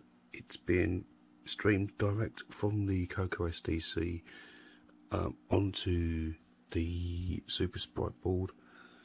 The Dragon 64 being used does have a 6309 processor in it, so yes, it's got the additional commands in it to speed things up a bit. I don't know that you could do this with a 6809, but even so, you can just might not be able to get the same sound. I never really thought I'd see a Dragon 64 being used as something pretty similar to an MP3 player. So this is pretty cool, and this is a proof of concept as well. So stick with us. Hopefully we'll get this uploaded soon, and choose some different colours to reduce this noise from this screen, and I hope also to work out quite why we need to keep bridging R101 for some applications and not others. So that's a nice little update there on some stuff they're doing, and the fact you're streaming a 16 kilohertz sound stream with the Dragon in complete control of it. It's at 16 kilohertz and you're only running a 0.895 megahertz machine. That's pretty impressive. So I'm liking what Pear's been writing. He's been writing a ton of great demos, both graphics and text, and the new text mode and the sprite chip and the sound chip. So he's been just doing a ton of stuff and documenting it all. He has no MPI, so he's got that folded. Yeah, he's got the SDC mounted on the internally, and then he's got the external card, so it's a nice compact one. It's cool that he has space to keep the SDC inside. With the lid I on. don't know if we really would have room in a Coco case to do that. Maybe the Coco 1, but I don't know if you'd have enough room in a Coco 2 or 3. Unless you tuck it under the circuit board or under the keyboard or something, maybe with a ribbon cable or something. Yeah, he has the MPI, he's just not using it with the Dragon there. Yeah, no, you can use an MPI with the Dragon. I know some of them have done it before, but I like in the UK especially, MPIs are quite rare, and shipping them from here is super expensive. So most of the time they try not to do that because you pretty well double the price. Yeah, I'm just saying Pierre does have one, so he's just not using it with the Dragon. So yeah. Next up, we got Sheldon Hildebrand. So he's put up another video showing the Coco VJ running a scaling rotating graphic in 16 colors over top of a background that kind of looks like Duck Hunt from the NES. So. Mm-hmm.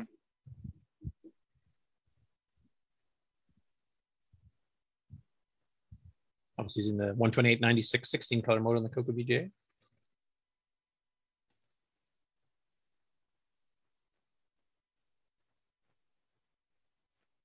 And he's still working on optimizing this here, but this time he's got it playing on a background. So that's part of a new engine he's been kind of working on. So I'm looking forward to the progress in that and see what kind of games he actually comes up with. I don't know if he's planning on making an actual Duck Hunt game or not, but it'd be pretty cool. Next up here, this is a really fascinating one. Roger Taylor, and he's asking if anybody else has seen this. So this is a mega big program pack used in the Mexican education system. There's 10 64K ROMs on this board. So there's 640K ROM. This is a Coco 1 era actually, board. I don't remember seeing anything like this in the States. John, you've been around almost as long as me. So is that something you've seen before? No, I haven't seen anything like it before. Yeah, so you got all these 64K ROMs here. And they're filled with educational software because it was for the system, in the education system in Mexico. So he kind of takes pictures of the board. I'm hoping he'll post some pictures of what the software looks like. He said it is graphically based. But I've never seen, and this is like a really long card too. So I think it's even bigger than a disc controller. Sorry? Does it get networked? No, it's just ROMs as far as I know. It's basically like a prepackaged bunch. Like it's a whole system of tutorials for classrooms where instead of having to swap a cartridge out every time you switch to a different lesson, they're all on one big monster card. And you just select which one you want and it flips which ROM bank it's running. So you have like an entire year's worth of curriculum in one card. So if you know, this would go to each Coco that was being used? Yeah, from what I understand. Right. It's cheaper than giving everyone a floppy drive and having a pile of disks. If you know your software, here you go. Yeah. I just have never heard of anybody on a Coco. Like we've had the super ROM carts that, Greg Zumwalt helped design for like Predator and RoboCop, which have more than 32K. And I mean, back then at this point in time, the 16K was the maximum you could have in a ROM in a Coco 1 or 2. And this has 640K, the same amount of RAM the PC had when it came out, the high-end PC. So I just find it fascinating. So I'm hoping he does post some pictures and stuff from it later on here. Gold contacts too. Yeah, it's a well-designed card. It's even got the nice case and everything else. And so professionally what you're soldered. saying is all the ROMs were pre-programmed, period. Yep. You're not changing them, and that's what they would teach. Yep. Yeah. And 64K. I mean, the largest Coco 1 and 2 ROMs at the time would have been 16K. So there's 4 times as much ROM space on just one of these 10 chips times 10. So you've got 40 times the storage here of a regular high-end ROM pack in the Coco 1 and 2 era. Like this is a huge amount. This is more ROM than a Coco 3 512K RAM machine has. So it's a pretty interesting. I've never heard of that project being done before in any other country either. So you can see, if you look at some of the circuit board stuff, you can see it definitely was, designed apparently in Mexico too, because it's got Spanish, on the silk screening and stuff. So I'm really curious if you post some pictures, what the software looks like.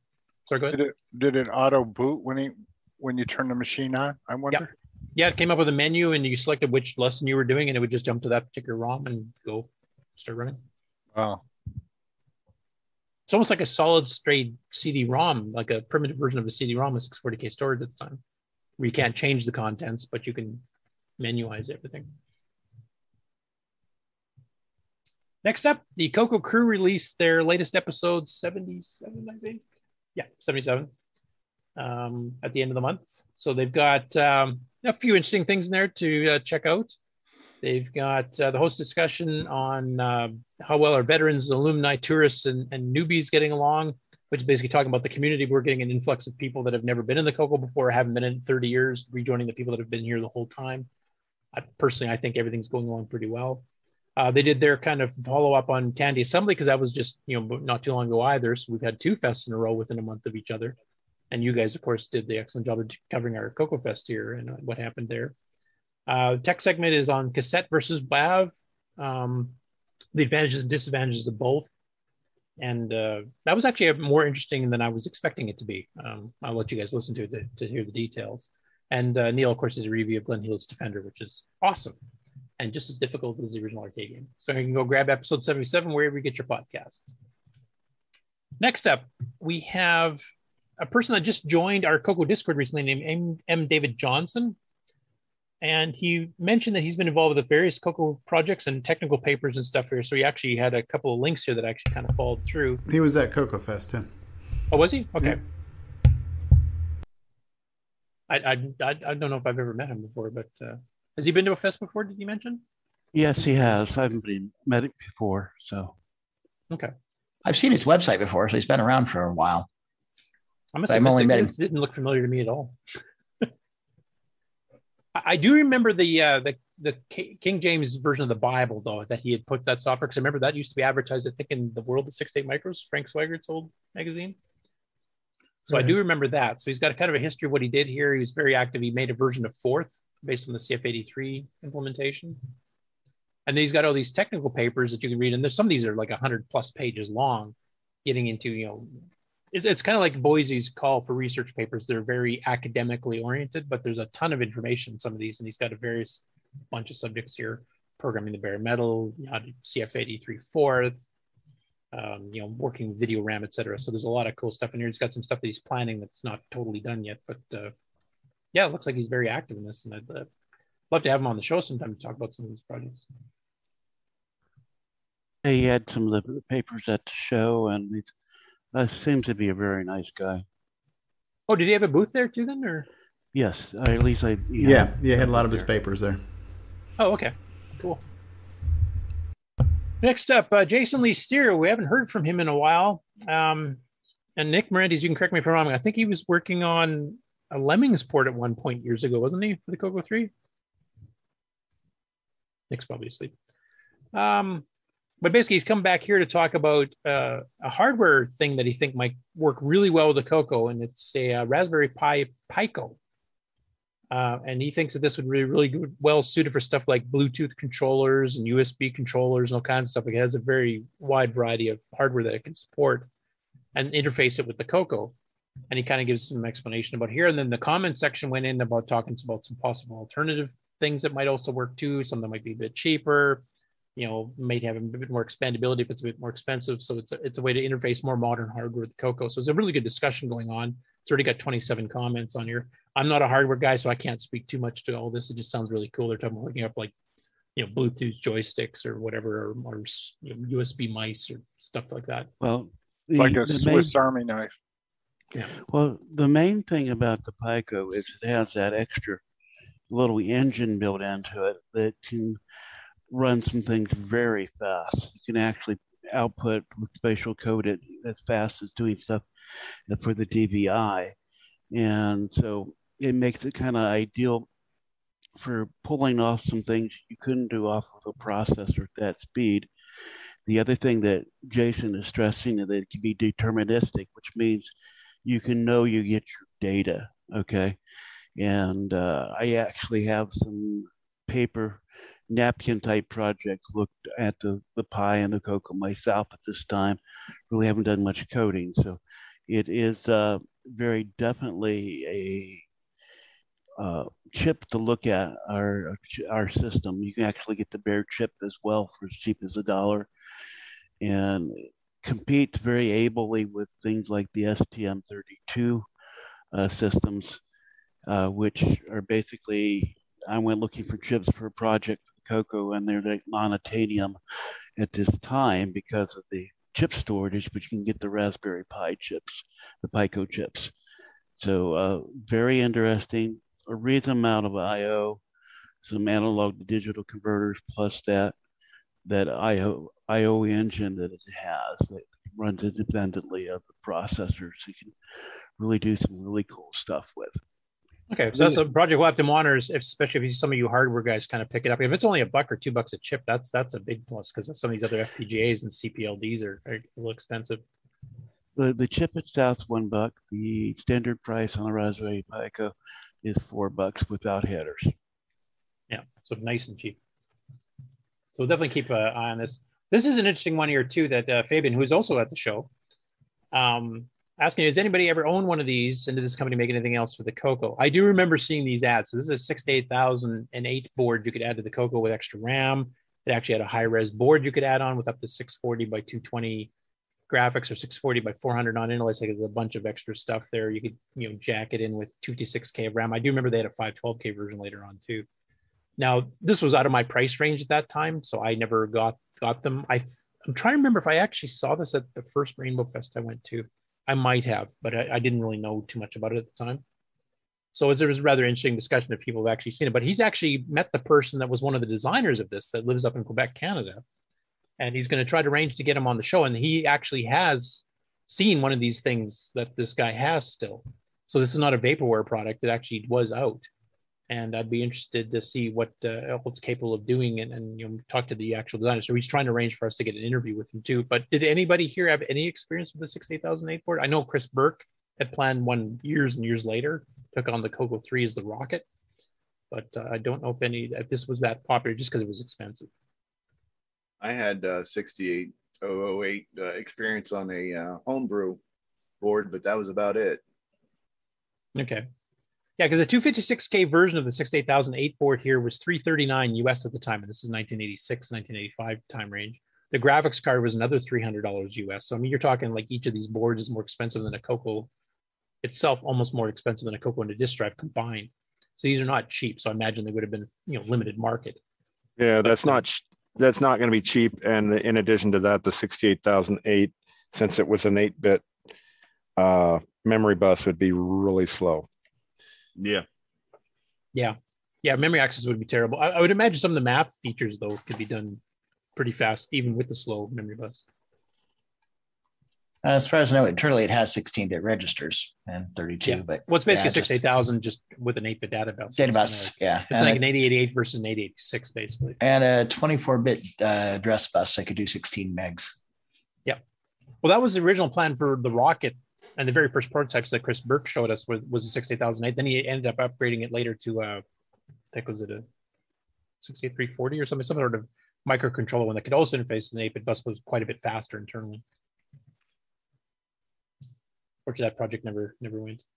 This was a rather cool one. So the All Things Tandy Radio Shack here has a link to the vintage Radio Shack sales catalogs, which I find fascinating going through these things. So they got all the old catalogs, and this goes back to way back in the 50s and 40s, like when Radio Shack was still, I think, in Boston or wherever the heck it started at before Tandy bought it out. But they've got all the computer catalogs. They've got the main Radio Shack yearly catalogs, and now they've got these sales flyers.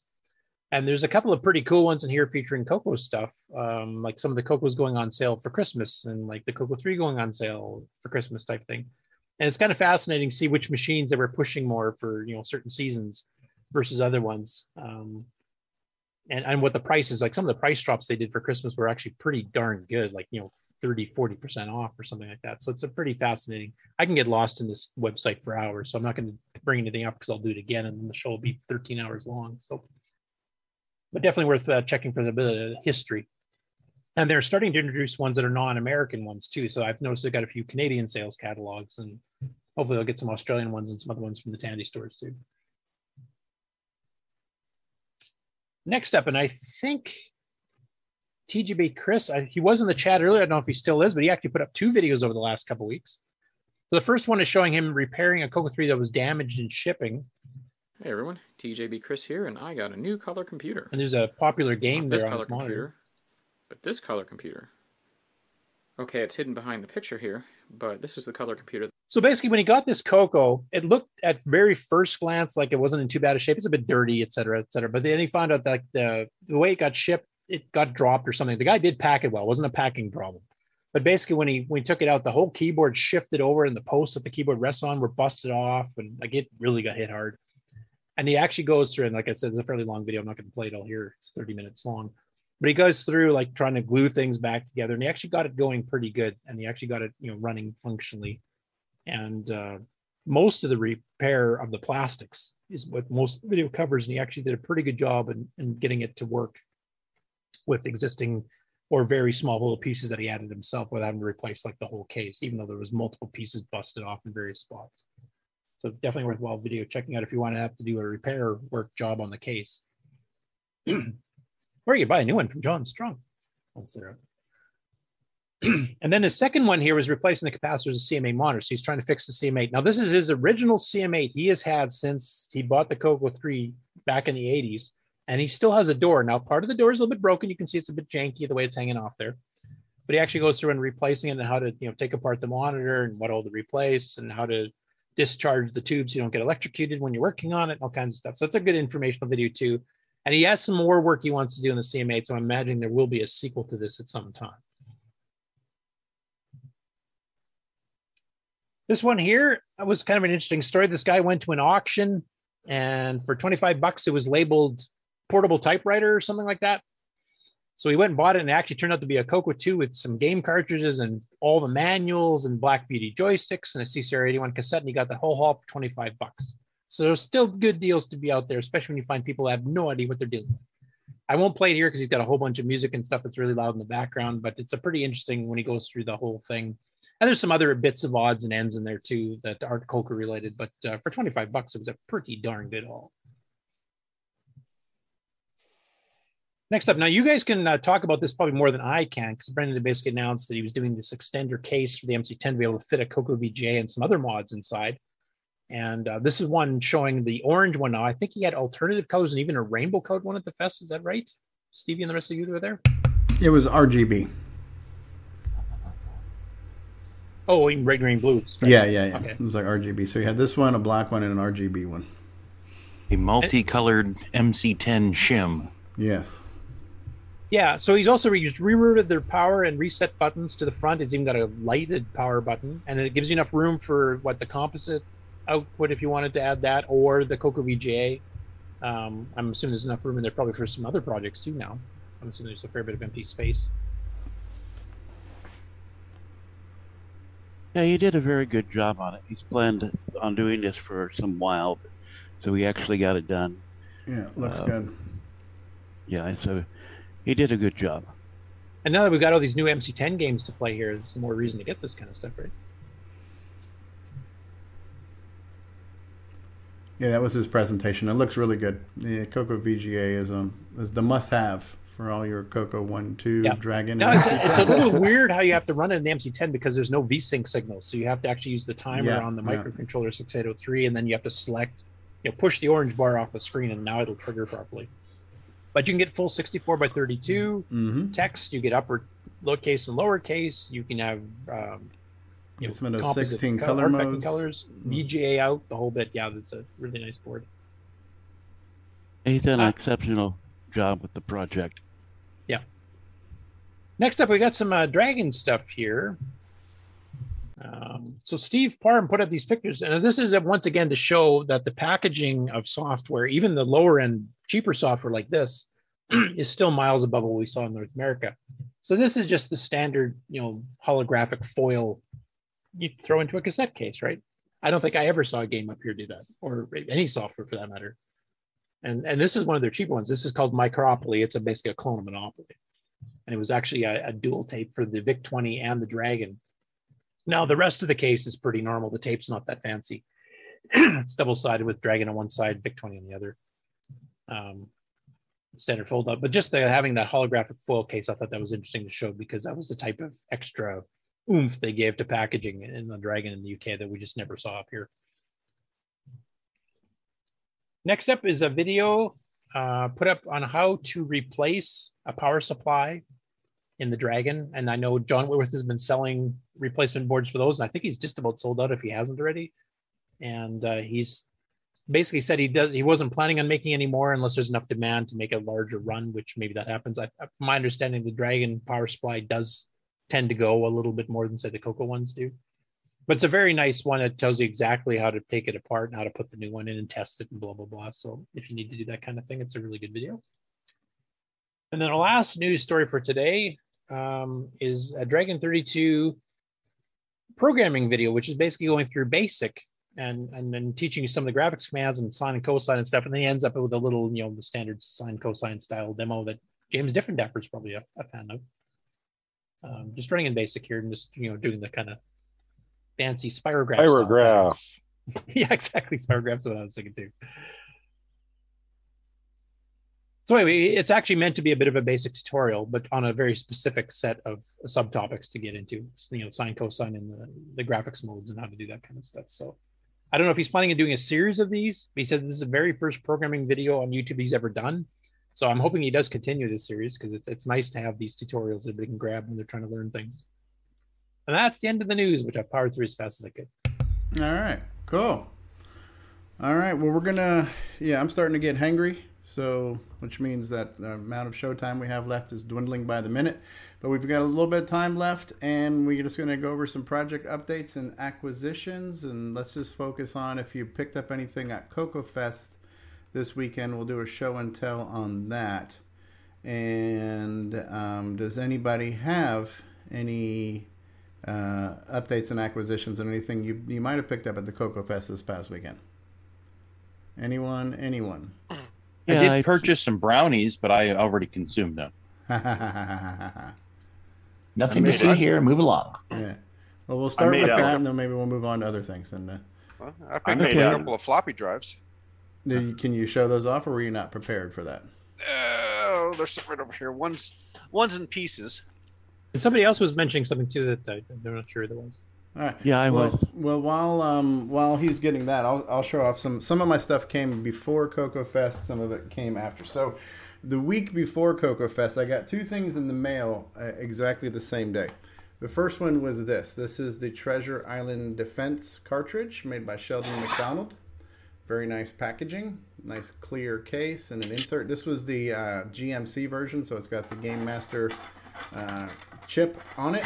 So nice whole package here. I haven't had a chance to play with it yet, but I am looking forward to playing with this on my Coco 3 and my Coco VGA.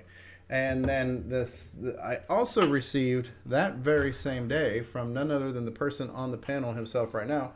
But I actually got my Coco 3 case for the Coco for the Pi 400. So I got this from John Strong, and this has got all of the back panels. And yeah, that's the Pi 400 that you weren't going to buy. The Pi 400 that I wasn't going to buy, and and then now I have the case that I said I really didn't need or didn't have room for, but this somehow mysteriously showed up at my doorstep. So very cool thing, very cool product from John Strong. Thanks for making that. Thanks for sending that.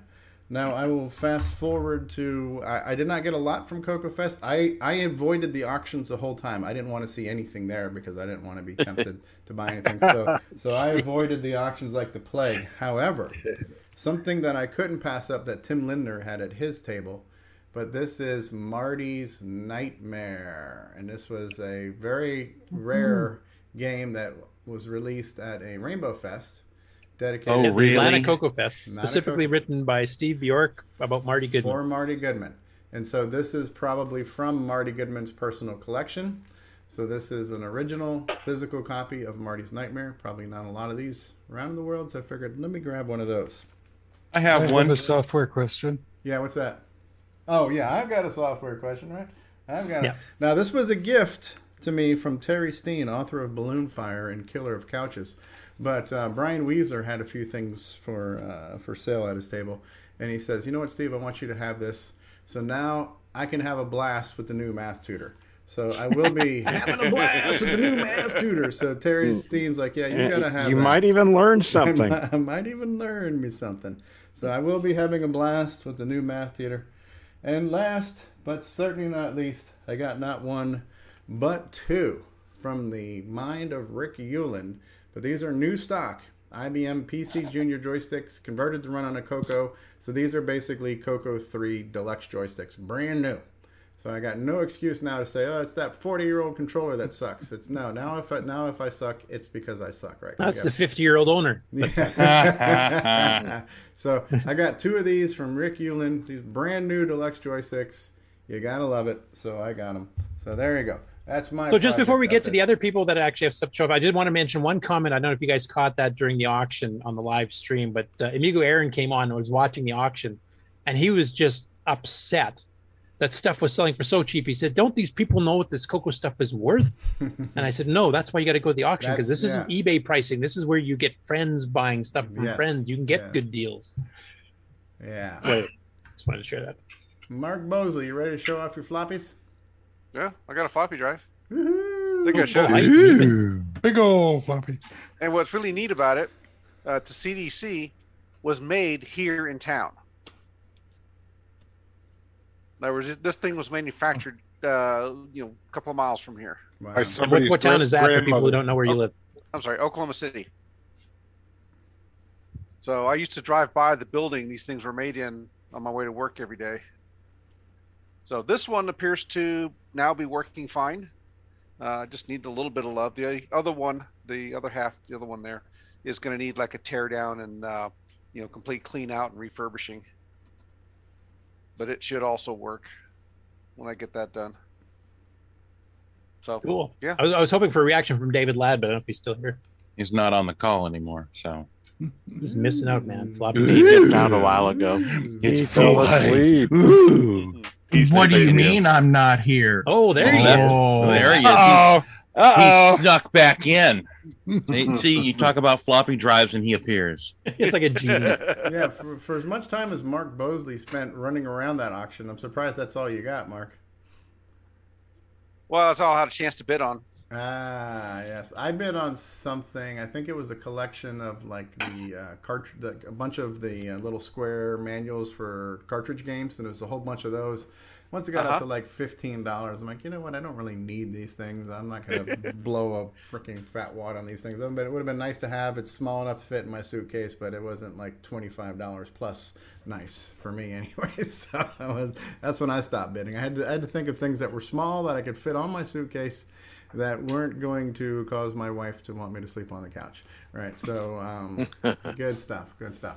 Who else has a Coco Fest update acquisition they want to talk about? I got one quick thing from John Strong. Hold on. Pi 400 case like yours. Let's spotlight. Hold it up a little bit more. Isn't that beautiful? Look at that fine quality craftsmanship. Look at that. Yep, it's for the Pi 400, which is basically a keyboard with the Pi 4 built into it. And so I got to order that now to stick in here. Now you need to get the matching object to go with that object, right? So, yeah. John, did John sell out of these at the show? Like, it looks like a lot of people bought them.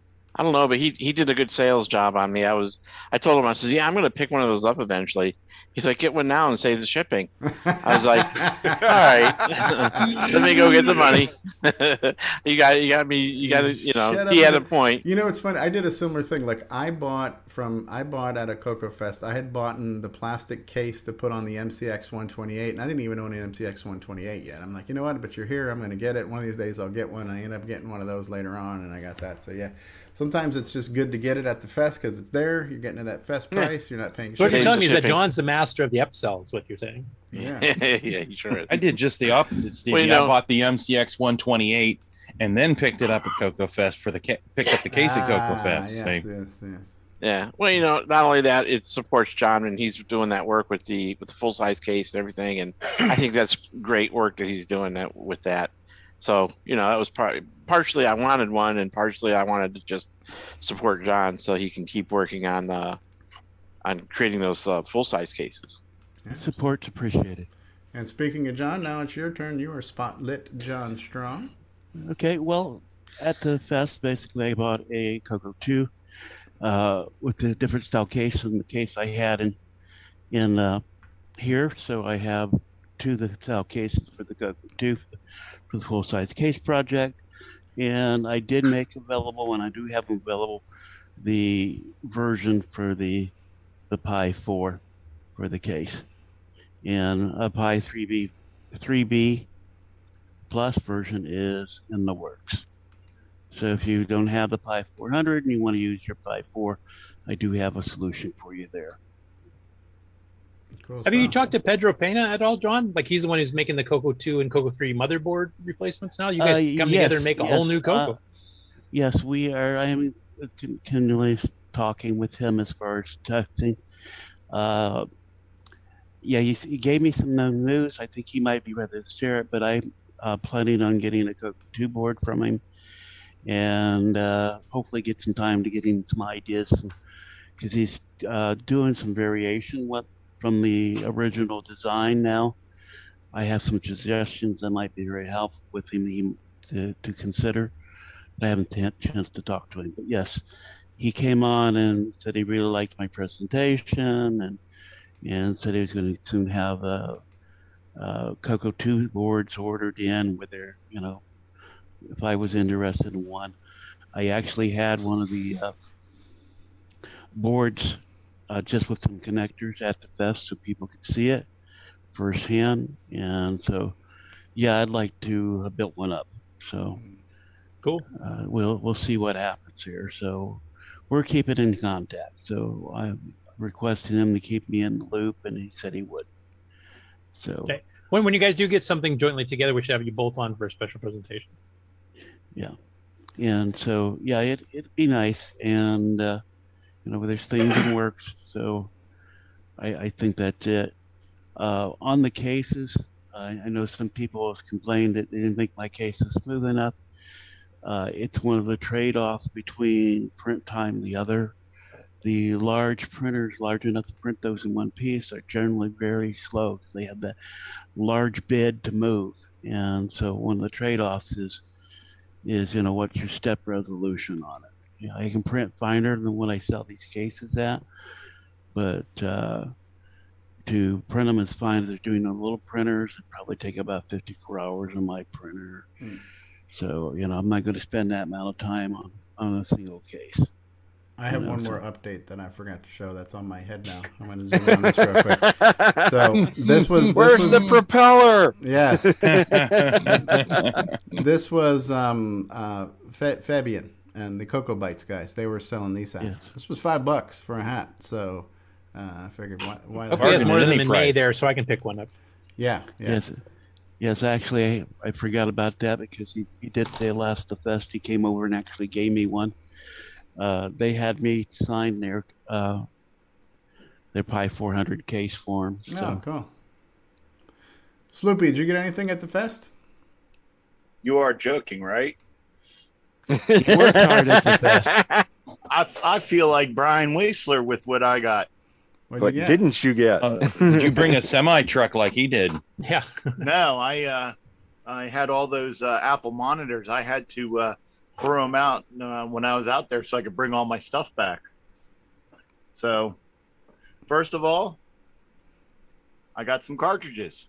Nice. I got them free. Okay, free is good. A good price then. Yeah. Yeah. Unless they're all color script set. Not one of them is color scripted. Oh, good. This is my most expensive acquisition. Coco 2. First Coco 2.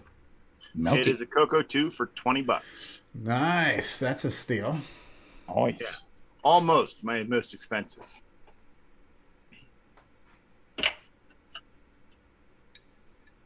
I got a book or two.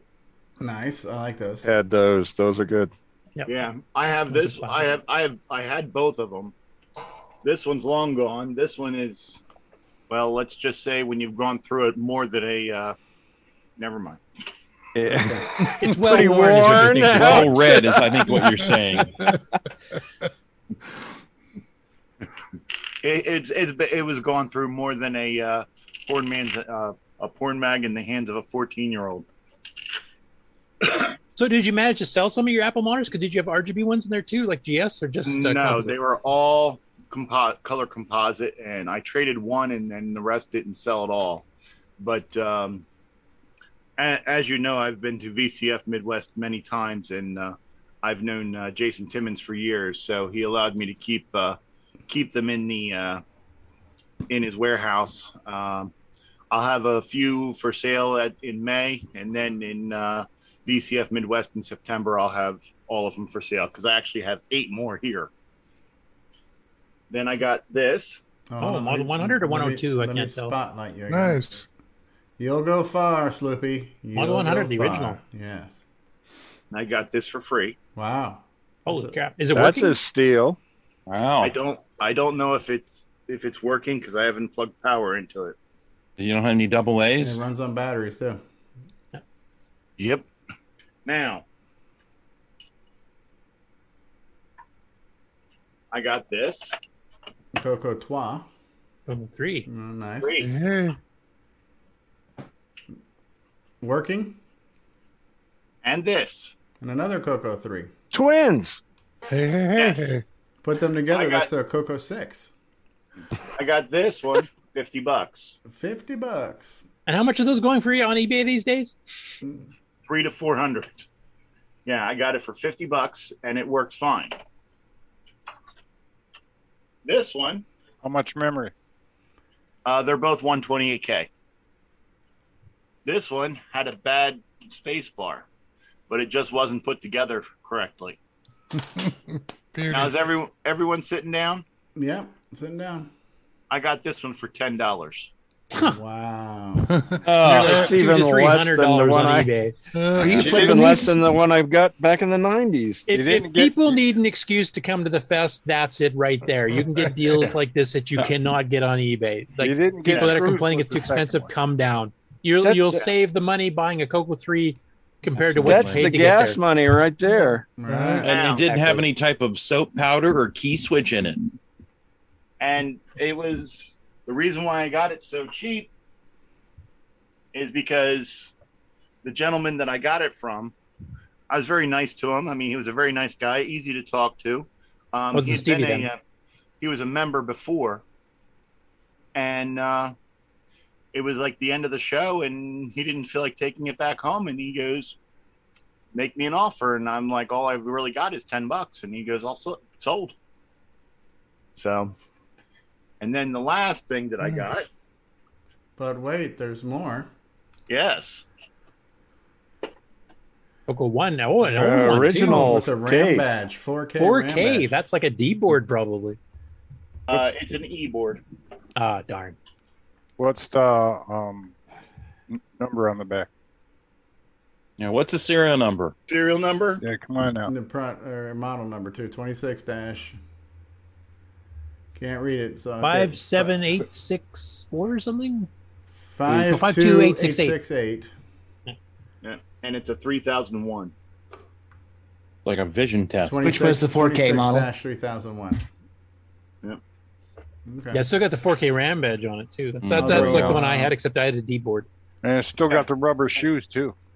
Yeah, I actually got that to Kevin Ray, and I want to shout out to him. Thank you. It did. He gave it. Originally, he asked me if I could fix it for him. I was like, "Yeah, sure, no problem. Just bring it over to my booth, and I'll fix it." And about an hour and a half later, he came over. He said, "Well, I don't really need it," because he actually got it in the auction with a color baseball cartridge for $20, and said that he only wanted the cartridge. So he asked me if I wanted it, and I'm like, "Well, yeah, but he's like, "No, you can have it for free," because I mean, I did some other work for him and such, and he goes, "You can have it for free." And I said, "Sure, I thank you very much," and I want to thank him again. And yeah, I found out what was wrong with it. It was it's been upgraded to 64K, a full 64K, and it would only respond as a 4K machine. And I finally fixed it. It had the memory configuration jumpers were not correct, and once I fixed that, it's a fully working 64K Coco 1. Sweet. Very Awesome. nice. Come to Coco Fest, boys and girls. Get cheap stuff, man. Yeah, I That's mean, the it was moral like, of the story. whew, I got what, almost $1,000 worth of value. That's better than going to a Radio Shack back in the day. I do. Hey, have, Sleepy. I do have a soundbite for that. Hold on one second. That's better than the free batteries they gave you. Real bargain. That's right.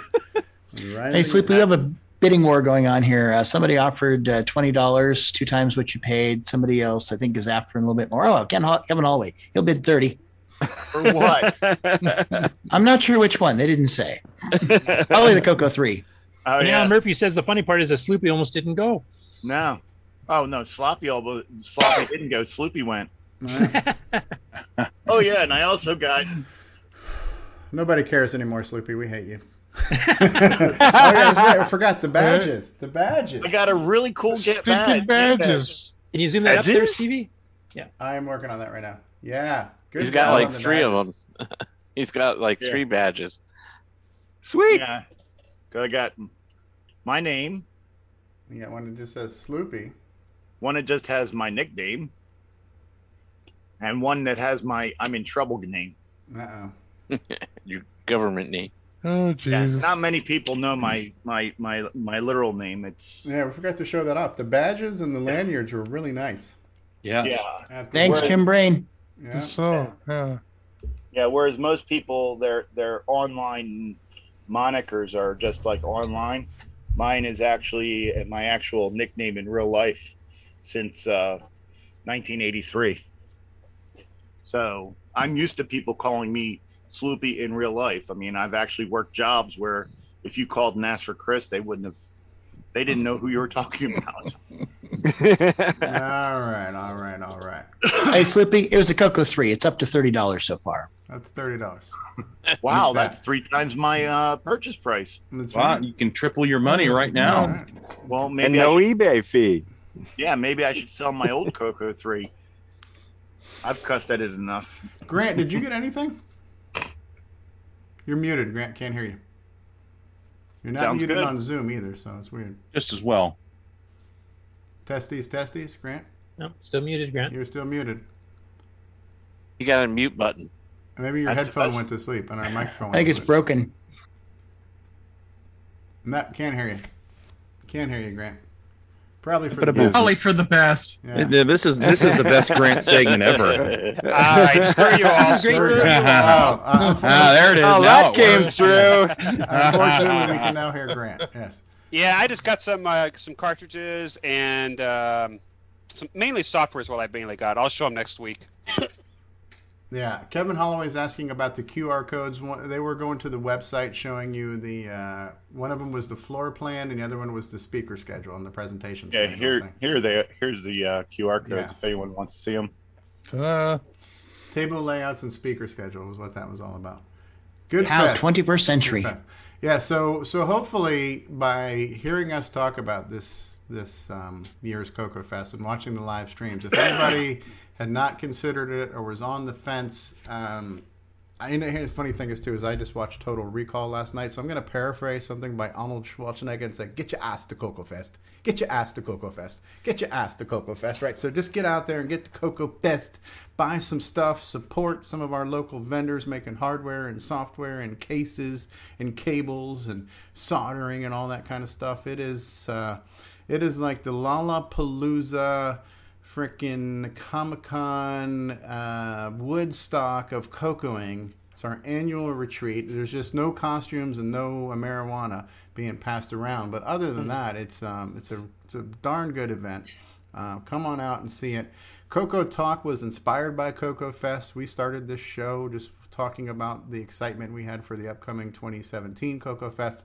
And by somehow freak accident, we're still here and we're on the air. And ironically, we're talking about and celebrating Cocoa Fest again 4 years later. So the excitement that is Cocoa Fest is contagious, and it is the spirit that keeps us going all week, all month, all year long, year after year after year. They're celebrated 29 years. This year coming up will be the 30th. 30th annual Cocoa Fest. That says something that you keep an event going that long, right? Because Rainbow Fest didn't last that long, and the Cocoa Fest has been going on for 30 years. So thank you, Glenside. I just wanted to post a question too that I know came up in the chat during the streams there. Yeah. And you guys that are hardware vendors and hardware repairs that are going to be at the next fest here, there's quite a few people asking about getting 639 upgrades done on site during the show. How many of you vendors on the panel here now are planning on having that as an available service for people? I actually did some this past one, and if I can get a hold of 63809s, I will be able to do it at the next one. And Mark usually does that as well when he's at the fest. He wasn't Marlette? at this one. Mark Marlette from Cloud9. Yeah. How about Mark Overholz or Rick Gill and some of these other hardware guys? Are you guys planning on doing that type of service too? Wouldn't be very easy for me to bring soldering equipment. Oh, okay. Well, they do. You can ship it. I think it would be a good thing if somebody wants to have an upgrade in the desolder project to make sure you've scheduled that with whoever the particular vendor That's is. what I'm trying to see. Like if we've got Yeah. multiple vendors, if a bunch of people come in wanting them, that we can spread it out so not one person sitting behind a chair all 3 days or all 2 days like Right. Richard used to have to do. Right, because Sloopy ended up buried behind his table soldering away for the whole fest. Hey, I didn't mind. Right, well, and I bought a drive wirelessly from him, but I think I didn't make him solder it in because, hey, you should come up for air a little bit. Kind of why I don't typically do that thing in general, let alone at a show, because it's time consuming and It's almost a good reason for the half fest, where we're more concentrated on spend more days, do more things. Yeah, the thing Jim Brain was talking about at the top of the show. Yeah. Well, if Richard Lorbieski makes it this year or next year, then hopefully he can too. I know he had done that in the past too. So Cloud9 would be one of your vendors. If Boyson Tech is going to be there, that would be another one. We do have other capable people like Sloopy. I'm not sure who else. Rick, so I don't know, Rick, if you answered the question, would you be willing or able to do a desoldering socket replacement at a fest? Yeah, I'll bring parts because now that I know what to bring and I know it all fits in my car. All right, so I'm Rick good to go. might be another one. So we might have a few options there. Good question. Good to know. I know Hey, Brendan can I- Donahue does a little bit too with the Cocoa VGA side of things. So if you needed something done on the Cocoa VGA side, then he would be able to help you in that regard. Go ahead, John Strong. Sorry. Yes, I just wanted to bring up, with the passing of Carl Bull, that he was very instrumental in the first Cocoa Fest happening. Okay. Oh, that's right. Yeah, I forgot about that. Yes, I just was reading actually have a Cocoa Chronicles from my brother had that Alan Huffman had signed and such, and reading on that. And so he was very instrumental in that. So Carl, I haven't seen you at the fest for some while, but be missed. And I wanted to bring that up since it hadn't been mentioned. Let's be talking about the Cocoa Fest. He's very much pushed for Glenn's side to support the take Cocoa it over when Fest. Rainbow shut down. I forgot about that. Yes, You're right. The planet, in case they wasn't going to do that. So that's actually chronicle in the the Chronicles that was written. And so I thought that was a very appropriate information to add here at the time. And if I may personally thank everybody who helped make the Cocoa Fest go, all the guys who are running the video, Stevie and I think Mark Mosley and Reaver and just everybody. Thank you.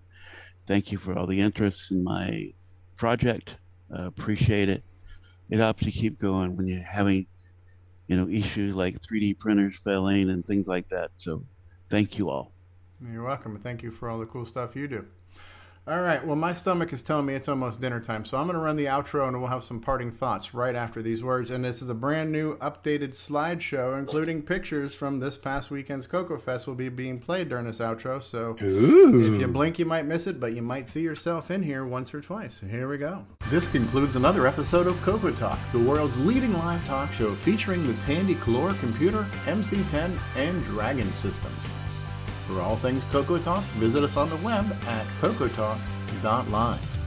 We'd love to hear from you. Send feedback, suggestions, even segments via email to cocotalk@cocotalk.live.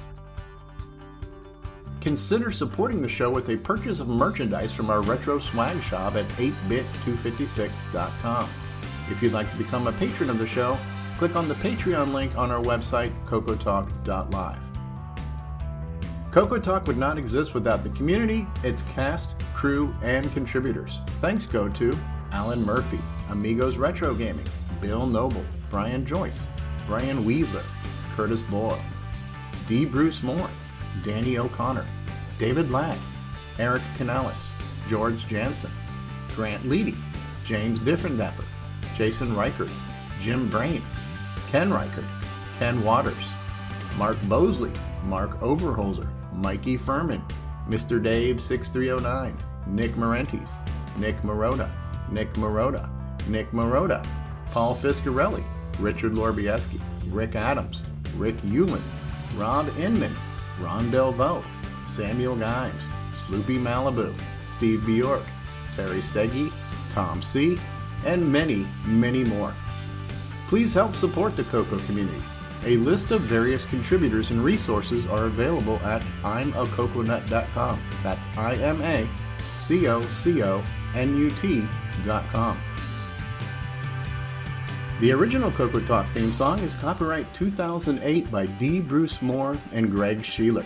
The new Cocoa Talk theme song is copyright 2020 by D. Bruce Moore. Both are mixed, mastered, and produced by D. Bruce Moore. Cocoa forever!